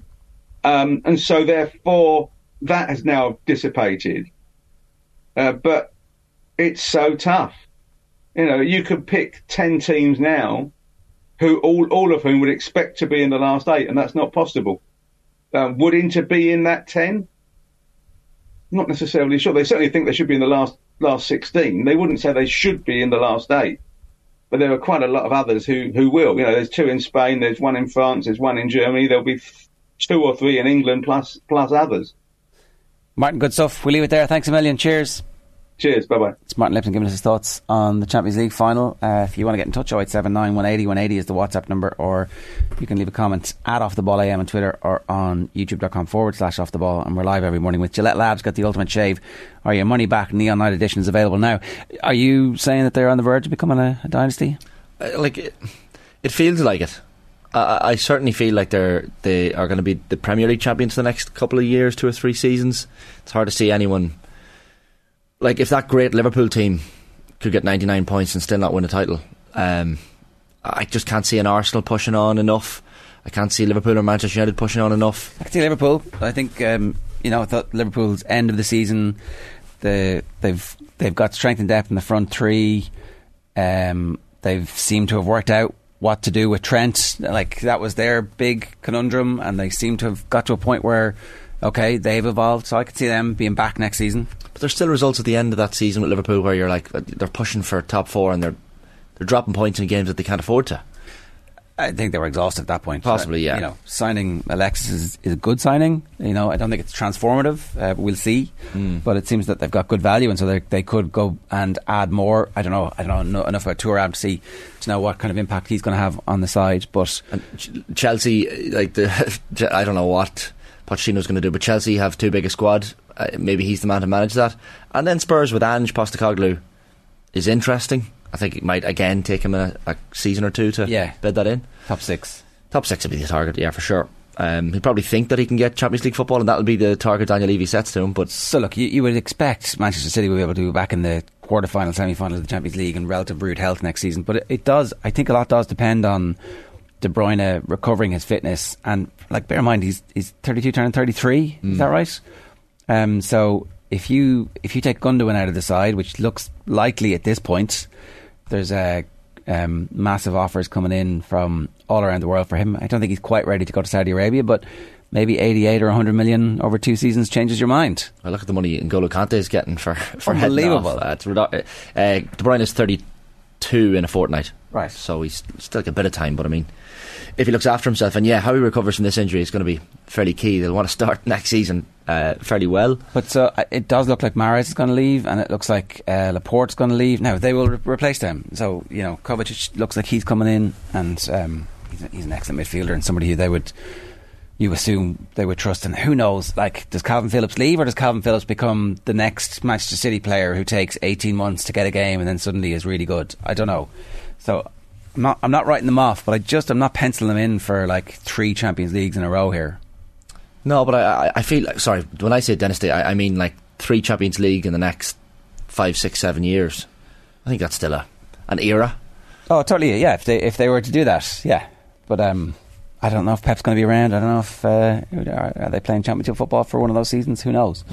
Right, Tailteann Cup quarter-final draw has been made. It's Antrim versus Carlow, Meath versus Wexford, Limerick versus Laois, and Cavan versus Down. So Cavan Down is obviously the pick of the quarterfinals, with both sides thinking that they were going to win this thing. And after that, you pays your money, you takes your choice. I'm sickened. I really was hoping for a Cavan Down Tailteann Cup final. That was the juicy one. Well, Antrim Meath is obviously the juicy. True, yeah. Well, yeah, of course, from an Andy McEntee perspective, and they've avoided each other for now, so that'll be interesting. Home advantage, of course, for Antrim, Meath, Limerick and Cavan, because they top their groups. Those games next weekend. Fixture details will be confirmed by the CCCC later today. You'd expect the group winners in those games to come through. So Antrim will fancy themselves against Carlow. Meath will fancy themselves against Wexford, and the two games, Limerick and Laois, I think Billy Sheehan would expect. They went up to Brewster Park and Enniskillen at the weekend and had a really good result against Fermanagh, a good Fermanagh team. So they'll go to Limerick with hope and expectations. The Cavan Down one I can't really call. The fact that it's in Breffni Park nudges it towards Cavan, but I did say Down would win the Tailteann Cup this year, so I'm going to have to stick with that. All right. A reminder, OTB AM live with Gillette Labs. Get the ultimate shaver. Your money back. Neon Art Edition is available now, and Braeburn Coffee is the official coffee partner of Off the Ball. It's coming to an Applegreen store near you. New Braeburn locations are popping up every month. Visit applegreenstores.com/Braeburn to find your nearest Braeburn coffee experience, and you can enter our competition by following us on Twitter, and there are vouchers to be won. Now we're turning our attention back to football. I'm delighted to say Karen Duggan is with us. Karen, good morning to you. How are you? I'm good, how are you? Yeah, pretty good. Quite a long mid-season break for people not involved in the World Cup squad, so just a chance for everybody to recharge their batteries and consider where they are, or is it Jesus, the football was just getting good? A bit of both, because we've had a pretty good run into the break, but we're also starting to pick up a few niggles, so in one way it's good that we've a bit of a break, but in other ways we don't want to lose the momentum that we have built up over the last 3 or 4 games. But we do have that All-Ireland kind of cup to keep us ticking over, and to give more players game time that possibly didn't get as much as they would have liked in the first half of the season, because all of our games seemed to be really tight, so we couldn't make too many subs, unfortunately. The World Cup squad and the players who are going away for the World Cup squad, obviously, that's their main focus. But for you and the players who are in the All-Ireland Cup, how beneficial do you think that's going to be to broadening the player base generally across the league here, not just specifically for Peamount, but to give people that opportunity to get into squads and show to management teams that actually in the second half of the season they can have a significant impact? Yeah, I think it's a really good idea. It's kind of like all county leagues that you play with GAA, where the county players can't play, and it always does bring people up to speed. Because it's such a long season and there's no way you're going to have the same starting team from start to finish in a season like that. So you're going to depend on your squad, and to be able to give them game time at senior level, it's really, really good. We have to go to Rovers again next week, and we'll probably play a different team to what we did this weekend. But that'll be a great experience for everyone, senior game in Tala, up to the speed. And yeah, I think it's a really good idea, considering obviously we do have the big break for the World Cup. 2 months off would have been too much. It would have been almost like going back into pre-season after 2 months. So I think it's really, really good for everyone's squad. And yeah, people might take their opportunity and break into certain teams, which is great as well. Record attendance at the weekend for that game, Karen. I'm sure for the more experienced players like yourself, it's a little easier to deal with the pressure of that. But I guess for the younger players in the team, I'm sure it's quite a lot to deal with.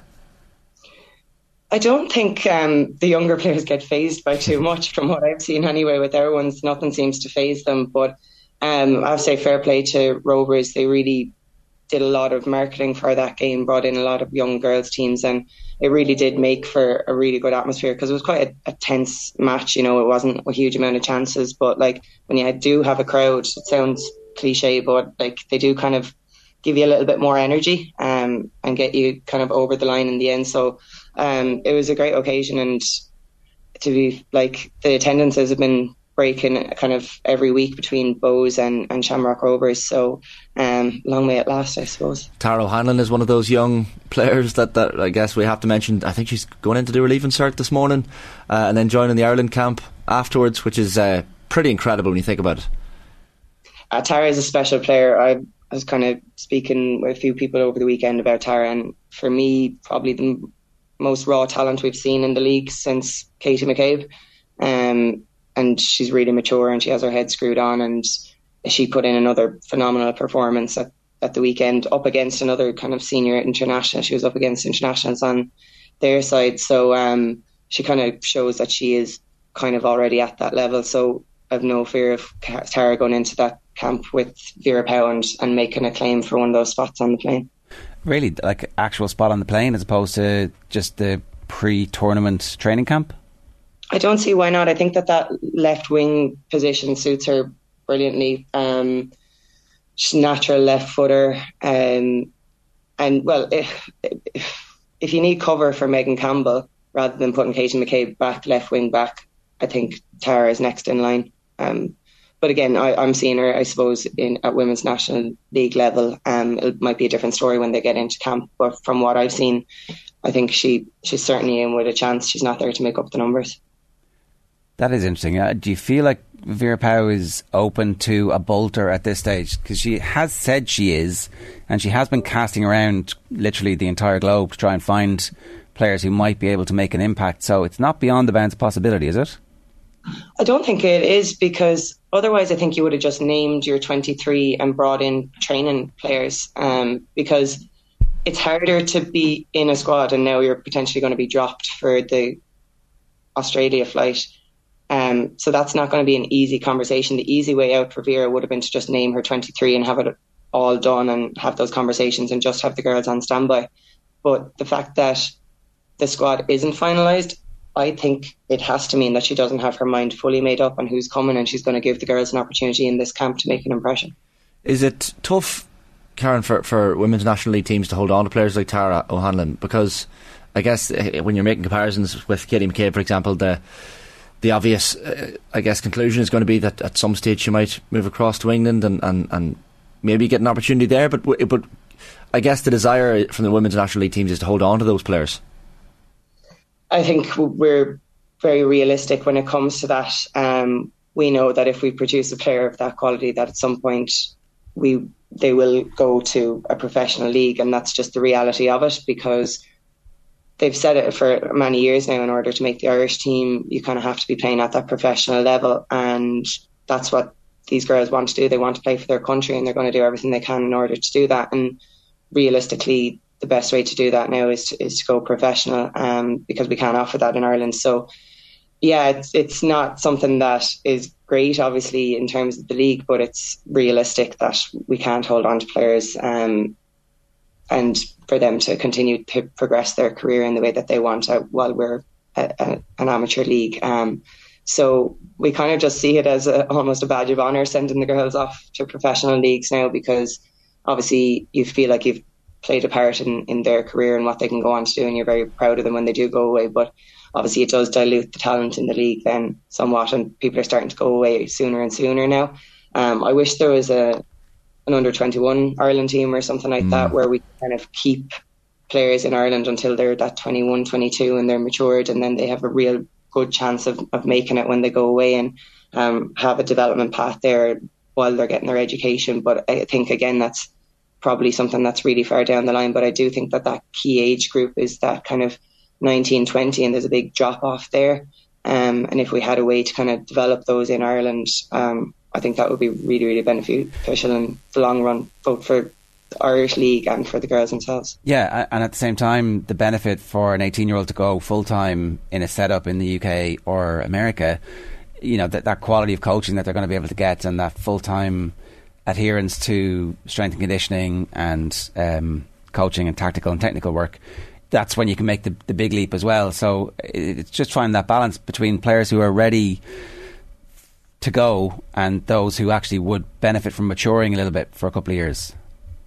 Yeah, and the WSL, like the top league in England, is becoming like the real powerhouse of women's football internationally. And it's going to be like the men, where Irish girls are going to find it harder and harder to make it in the WSL. So they might have to look to go second division or possibly into Europe somewhere. And I just think that they'd be more ready for that transition if they were that little bit older, or potentially if they had those couple of years, they'd find the transition to the WSL a little bit easier. So who knows what will happen, but it's great to see the amount of girls that we are sending away, and the amount of talent that we are producing in this country that can compete at the highest level. Am I right in saying, Karen, that your housemate is Amanda Budden, the Rovers keeper? You are correct, yeah. What's that like after a match like that? It's grand, honestly. We just kind of laugh it off. She probably is better at laughing things off than I am, to be fair. But no, it's grand. We don't actually talk about it that much. We'll wind each other up a little bit, but it's all kind of like in good spirits, you know. There was a match, was it last season or season before? 0-0 draw. She saves a penalty from you. Oh, that was this season. Was that this season? So, like, what's that like in the couple of days afterwards in the house? Grand for her. No, it was fine. I mean, it was our other housemate's birthday. We just went out that night and that was it. Like, you don't talk about it. She knew that I was obviously really upset about it. So she'd give me jibes if it was a bit of crack, but I took that one quite hard. So she kind of left me alone after that one. It's funny, you can pick up the secrets, maybe a bit of practice in the back garden, see what way she usually moves. No, I think she picked up what way I usually go. She got in my head. She absolutely got in my head, to be fair to her. So I took myself off penalties at the weekend just in case we got one. I was like, I'm not going through that again. The goal from Sive Doyle, another player who's really making moves as well. Like just one of those games where you felt it could peter out to a 0-0, but the goal is obviously the bonus. Yeah, I think realistically, we probably would have been happy with a draw given the way the match was gone. They did have a lot of possession, but neither team really created all that much. I think they had one chance, we had one chance, and we just took ours, and fortunately theirs went over the bar.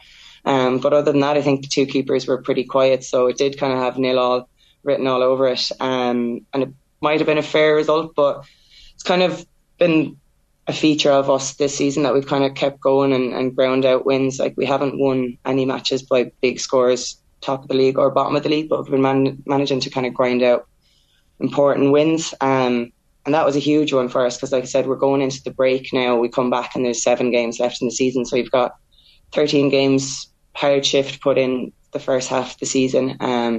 So it's great to be in the position that we are. And that was a really, really important win because Rovers are a really good ball playing side, really good defensively as well, so they only gave us one opportunity and thankfully we took it.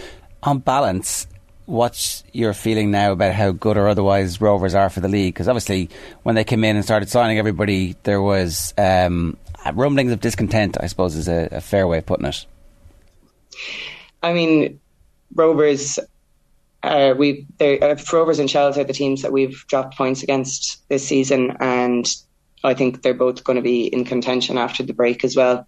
From a P-Man point of view, we'll be kind of hoping that teams start taking points off each other around us to maybe help us out a bit. No one's going to want to do each other too many favours, but I do think that themselves and potentially even Bows will still feel like after the mid-season break that it's all to play for.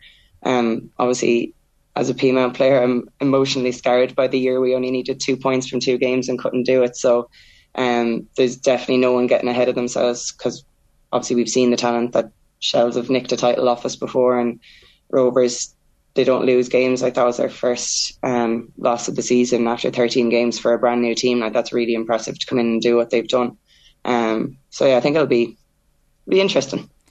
I was talking earlier about the bottling, Manchester City bottling the defeats, the knockout Champions League defeats in the last number of years, and utilising that, like that dramatic final day against Shelburne in 2021. Like, have you been able to bottle that and use it in a positive sense?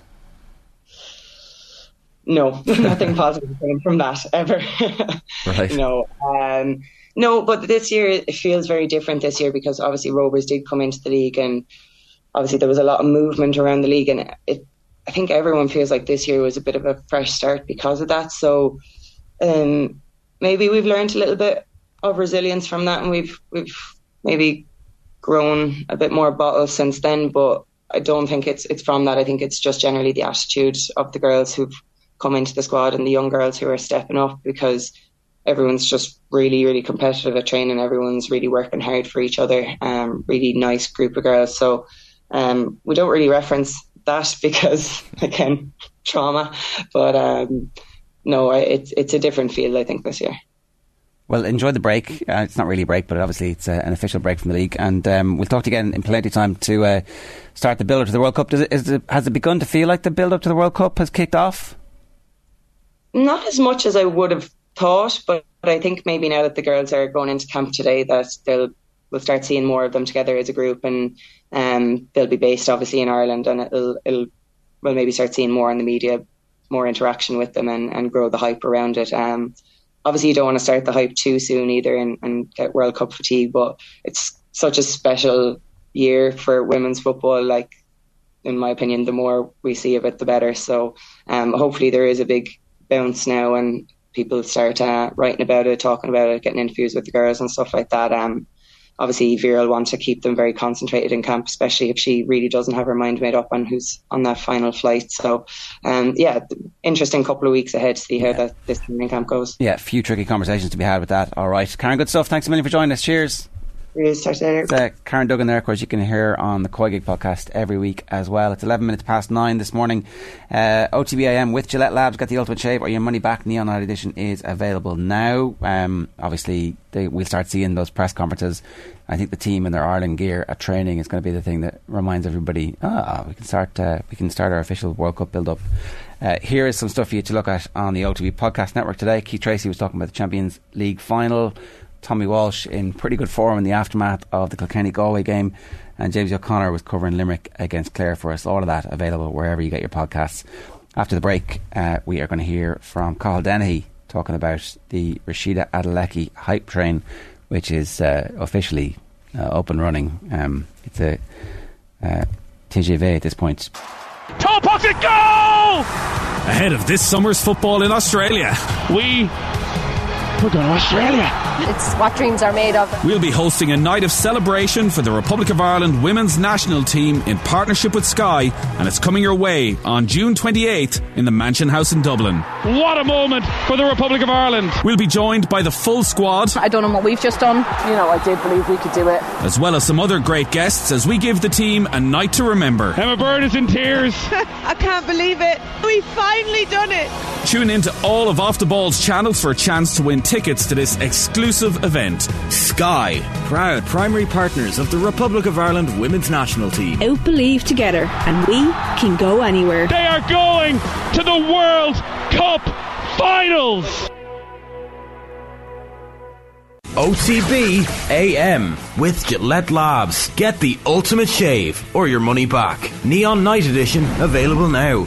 Right, it's 14 minutes past 9. We're turning our attention to athletics and basically one of the biggest stories in Irish sport over the course of the weekend. It's Rashida Adeleke becoming the first Irish sprinter to win an NCAA title. Cathal Dennehy, good morning to you. How are you? Morning, good, Ger. How are you? Give us a little bit of context for this, will you? Because I think people are kind of trying to grapple with exactly how big an achievement, how fast a time, and how globally important this is. I'd say it's huge on every front you just mentioned. 49.20 is a time that would have placed her second in the last Olympic final. It would have placed her second in the last World Final in Oregon. Now, there's a bit of context there in terms of as we look to the future, the level is going up in the women's 400, and I think in the next World Final in August and in the next Olympic final next August, it's going to take more than 49.20 to get on a podium. However, there's no denying how huge this is for Irish athletics and even for Irish sport. No Irish sprinter has ever won an NCAA title. Traditionally, the best athletes we sent to the US were always middle distance runners, and those are the athletes who kind of succeeded, I suppose, through the 70s, 80s, 90s. We've had 9 NCAA champions in the past, all middle distance runners, I think, besides one hammer thrower.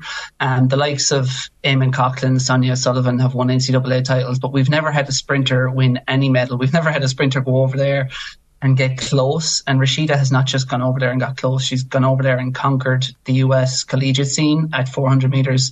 It's a time that's number 3 in the world this year. And when you 49.20, you're talking she's only currently 2 or 3 metres off the best in the world, which is Marilady Paulino, who's winning Diamond Leagues on the circuit. And the number 2 ranked athlete in the world is Britton Wilson with 49.1 this year. Rashida has just run faster than her. And even if you take indoors, Femke Bol of the Netherlands set a world indoor record of 49.23, I think it was, back in February, and Rashida has just gone faster than that. So yeah, it's very, very exciting for Irish athletics and Irish sport. And just to put more context, like all these stories, people begin to come to the story and kind of trying to find out exactly what's going on or where it's come from. She was never a 400 metre runner really at any point in her career up until the last kind of 18 months, 2 years. Yeah, exactly. And she only actually started joining training with the 400 metre group in Texas last October. So essentially, in her first year or two, her coach there, Edric Floriel, got her running 200s. She went over there as a 200 metre specialist. But I think her previous coach, even Dan Kilgallen, would tell you they always kind of knew her future lay in the 400, and especially at a college like Texas. You know, they have such a big budget. They have their pick of sprint talent to choose from. And when you're picking from the best of Caribbean and US athletes, there's so many good 100 meter and 200 meter runners. So with an athlete like Rashida, especially with her height, her stride, they were always going to look to move her towards the 400. And I think many people who followed her career, they saw she was fast, clearly, you know, at 200. She was a European under-20 champion. But I think everyone knew that once she moved to 400, she'd run some astonishing relay splits in 2021. And then, of course, once she moved last year, she finished 9th in the world at the age of 19 in an event she wasn't even training for at the World Championships. And then she finished 5th in the European final, having made some tactical errors as, still a teenager against Europe's best seniors. So I think everyone knew once this starts to click and once she fully starts training for the 400, this could be mind-blowing. And to be honest, it is already mind-blowing at the age of 20. You were right in Carl about the fact that, you know, being a contender at world and Olympic level, as Rashida clearly now is, you're going to have shoe brands knocking on your door, you're going to have offers of 6-figure contracts, and the temptation will be there to turn professional in advance of the Olympics. But will she, do you reckon, stay in the amateur game? Because NCAA level is significant enough, and there are advantages to that as well. Yeah, I think the big advantage in terms of staying where she is that, you know, it's something she knows a year out from the Paris Games, and it wouldn't be a change in her routine. Some athletes do turn professional and then stay based at the college. You know, they might even still attend classes. It's just they can't compete in that NCAA system anymore. So I think perhaps that would be the best option for her. But like I said, you know, there will be a 6-figure per year contract put on the table. I remember even been at an event back in February indoors in New York, and one of the heads of sports marketing for one of the big brands came talking to me about Rashida in terms of what I thought about her and things like that, and they had already sat down with her at that point. But again, I think really the decision will come down to her and perhaps her coach. And a lot of times certain coaches are aligned with certain brands and certain agents, so a lot can depend on that. Those offers will be being put in front of Rashida this week. She'll be sitting down with agents and trying to decide the next step. And a lot of times if you sign for a certain brand, you get kind of moved towards a certain training group. You know, if it was Adidas, it might be Lance Brownman, who's trains the Olympic champion, and Shawnee Miller-Weibo. If it was Nike, maybe it'd be Bobby Kersey over in the West Coast, who trains Sydney McLaughlin-Navarone, the 400 meter hurdles world record holder. So that can influence a lot. Which brand you sign for and which agent you sign for might determine which coach you stay with. But I think if you're looking at what Rashida has done over the past 2 years since joining Edric Floriel at Texas, I mean, there's no reason for her now to go anywhere else. And I think she is that kind of athlete. She's very sensible. And she, you know, when we spoke to her back at March about turning pro, I don't think the money is the driving force for her. I think, you know, it's success and medals. And I think she and Edric will be sensible enough to try and keep things as consistent as possible, because we have a very realistic medal contender on our hands next year. So I think she'll do everything she can to kind of keep things going in the direction they are. Certainly NFL, college football players can now earn money from endorsements in a way that they weren't allowed to. Does I presume the same rules apply to athletes? They do, and I actually thought that this was the case for all athletes, but I believe someone pointed out to me yesterday that NIL contracts can't apply to international students. So I think the vast majority of athletes in the NCAA are obviously American. Right. But I think there is an issue there with visas, and that their visas based on an educational visa, and perhaps if they're earning money that changes things. So I think that again would push the kind of balance towards Rashida turning pro, because, you know, you could be leaving a lot of money behind to stay in the NCAA for another year.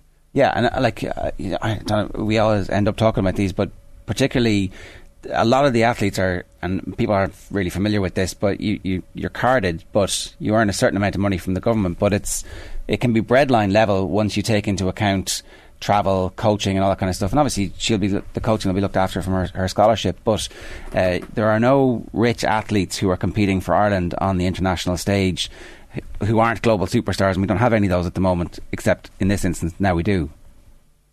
Yeah, we do. And I think Rashida for the next several years will never, you know, struggle financially, in terms of she'll have the top level backing from Sport Ireland. She'll have, if she decides to come home at any stage, she'll have all the medical resources put in front of her.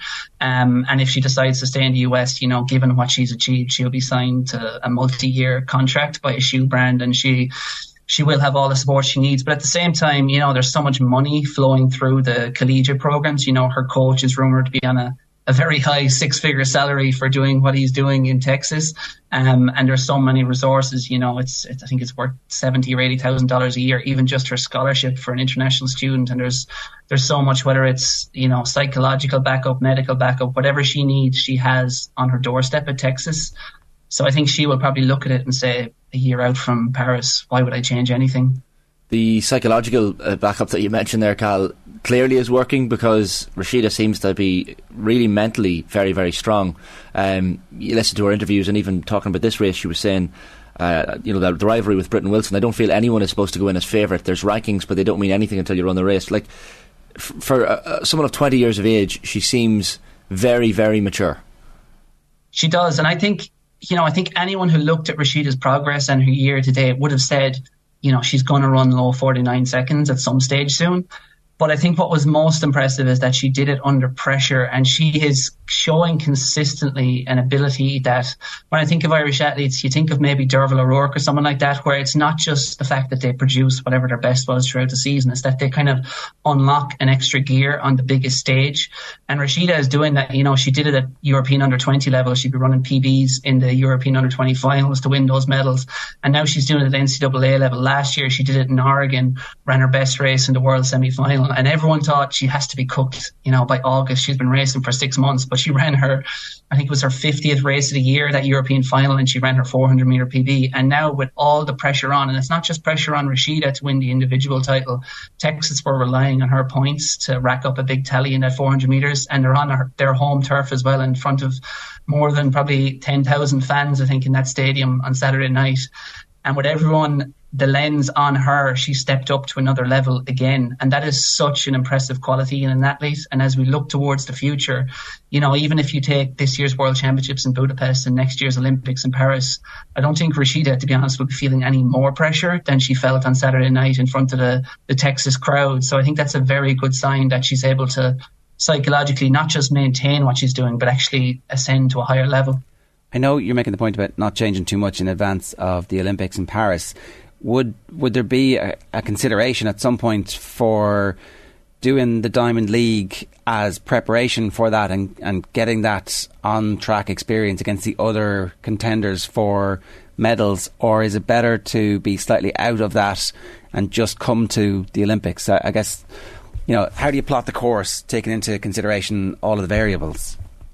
Well, I think it'll all depend if she turns pro or not. If she does turn pro, you know, that'll happen in the next few weeks, and we'll have our news on that soon, I'm sure. And if that happens, you know, Rashida will be out there on the on the Diamond League circuit this summer, and certainly next summer. You know, the NCAA is a great racing system. It's a great proving ground to prepare you for competing at the world and Olympic level. You know, the standard is probably only a few percent different. The only real difference is almost the depth, because these are ready-made champions that come out of the NCAA. Typically, they're ready-made medalists if you conquer the NCAA in a sprint event.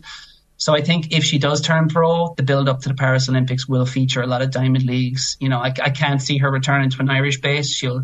I would expect perhaps she'll stay with Adeleke regardless, even if she does turn pro, and remain training in Texas for the next year. And then I think her racing opportunities will start opening up to the Diamond Leagues, you know, because there's things like appearance fees, there's good prize money, but also I think perhaps more importantly than that, it's a chance to race the athletes she's going to be racing, you know, to reach an Olympic final next year, the likes of Shawnee Miller-Weebo, the likes of Sydney McLaughlin. Yeah. It might only be a handful of races, but I think we can expect to see her out there on the circuit. If not this summer, then certainly next summer. Can you do both? Could she stay amateur and then still appear in Diamond League but not take the prize money?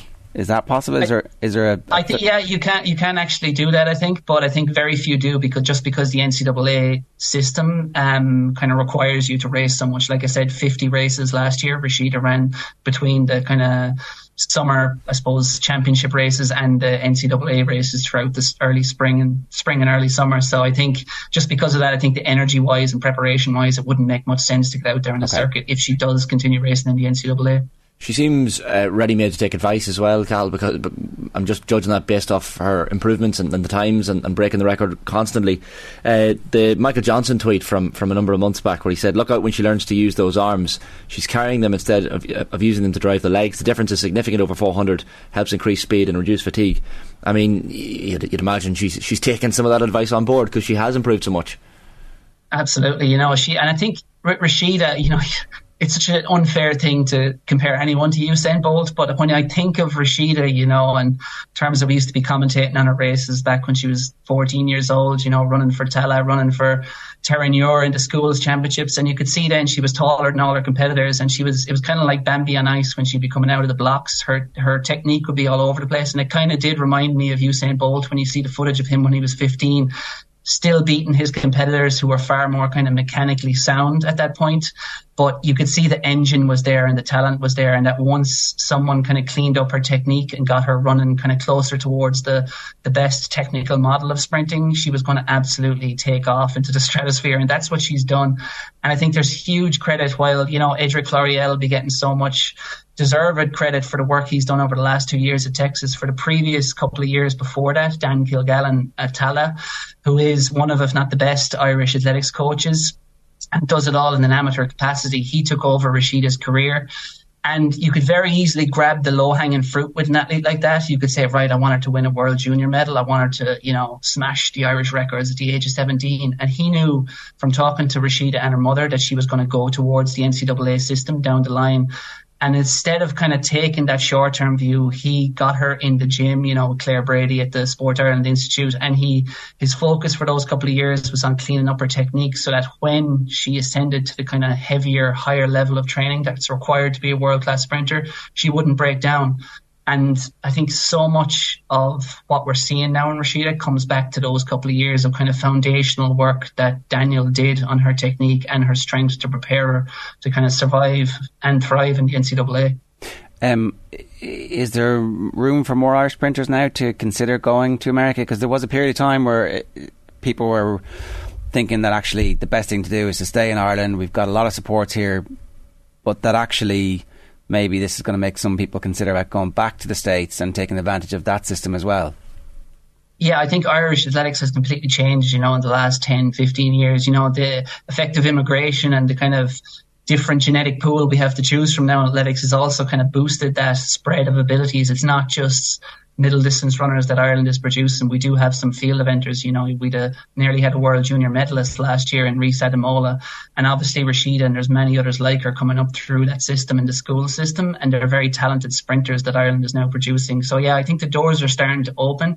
I think traditionally though, the NCAA, you know, those US colleges, given they had the best of Caribbean and US talent to choose from, they didn't really need European sprinters, so they didn't really recruit European sprinters all that much. Rashida's talent level was just off the charts as a teenager, so they obviously were all going after her. But I think what we will see more of now is that, you know, more Irish sprinters, and there are a few others at kind of, I suppose, lesser accomplished colleges around the US, and I think we will see more of that in the years ahead, where it's not just our middle and long distance talent that goes to the US. I know we can sometimes get carried away with our young athletes, Cathal, in this country, but you mentioned Dervla O'Rourke. She was on the show recently, and she said that she believes she's going to be one of Ireland's greatest ever sports people, Rashida Adeleke. Like, would you go along with that? I think so, but I do also, I think when you're tweeting about Rashida and stuff, you can see there's always a huge reaction and there's always an incredible amount of support comes in, but I just always get a bit hesitant when you see some of the very confident predictions that float around, just because you know that so much can go wrong between the ages of like 20 and 23 for any athlete, and between any age really. Like, you know, I think Seb Coe said every great athlete is only a hamstring tear away from oblivion. And that is the case with someone like Rashida. You know, it's all perfect now, but there'll be a time where she gets injured, maybe she gets sick, maybe she gets off form or anything in her personal life. There's so many things that can go wrong in the development of an athlete. But I will say this, she is the best placed, you know, an Irish athlete has probably ever been at the age of 20. And I think when I look towards the Paris Olympics, you know, there are some people who are kind of almost hanging the medal around her neck right now. But Rashida is currently where she needs to be. She's running low 49 seconds. She's up there with the best in the world right now.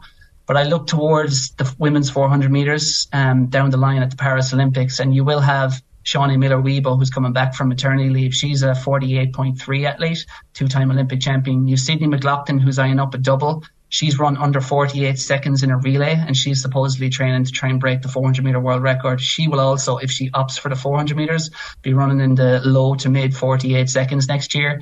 You've Paulino, the world leader, who's already running 48.9. She'll probably be dropping down through the 48s. And then you've the 2019 world champion, Salwa Eid Nasser, who was banned for anti-doping whereabouts violations, and she's just about returning. She's already gone under 50 seconds, and I expect her probably be back down under 49 seconds. So if you're talking Paris Olympics, I think it's going to take under 49, probably in the low to mid 48 second kind of time to win an Olympic medal, which is a huge ask. But again, Rashida has got to 49.20 at the age of 20. So as long as she stays healthy, stays doing what she's doing, there's no reason she won't be going right down into those 48 seconds next year and up there with the very, very best in the world. Budapest is August this year. That's the World Athletics Championships. Is there do we know an obvious pathway between now and then? How many times we'll see her in the meantime? I would expect she'll probably take a week off now and go on a holiday maybe, or just chill out over in Texas. But I think part of competing for Ireland is you're expected to run at the national championships, which are at the end of July. So she will probably stay in Texas for the majority of summer under the watchful eye of Adeleke. And then she has said she intends at the moment anyway to compete at the European Under-23 Championships, which are the middle of July in, I think, Estonia. I'm still sceptical if they're looking towards winning the world medal, whether she will show up there and whether it would make sense for her to kind of fly transatlantic to compete there, and maybe that just after kind of what the NCAA season she's had, maybe a slow build up towards Budapest and just getting some freshness back in her legs might be the best option. But I think, the next time we might see her compete, probably if she does go for those European Under-23s, I think they're in the middle of July, and then national championships are the end of July. But I think that the place will certainly be seeing Rashida, assuming she stays healthy for the next 2 months, will be at those World Championships, which I think kick off on the 18th or 19th of August. All right, Carl, we'll leave it there. Good stuff. Thanks a million for joining us. Thank you. That's Carl Dennehy there talking to us about the situation with Rashida Adeleke at 9:34 this morning. We are live every morning with Gillette Labs. Get the ultimate shave or your money back. Neon Night Edition is available now. On tomorrow's show, reaction to John Klein's South Africa move. Build-up begins to the Republic of Ireland against Greece, and plenty more besides. Right now, the Sunday Paper Review looks at some of the big stories in Irish football. Have a magnificent Monday. OTB AM with Gillette Labs. Get the ultimate shave or your money back. Neon Night Edition available now.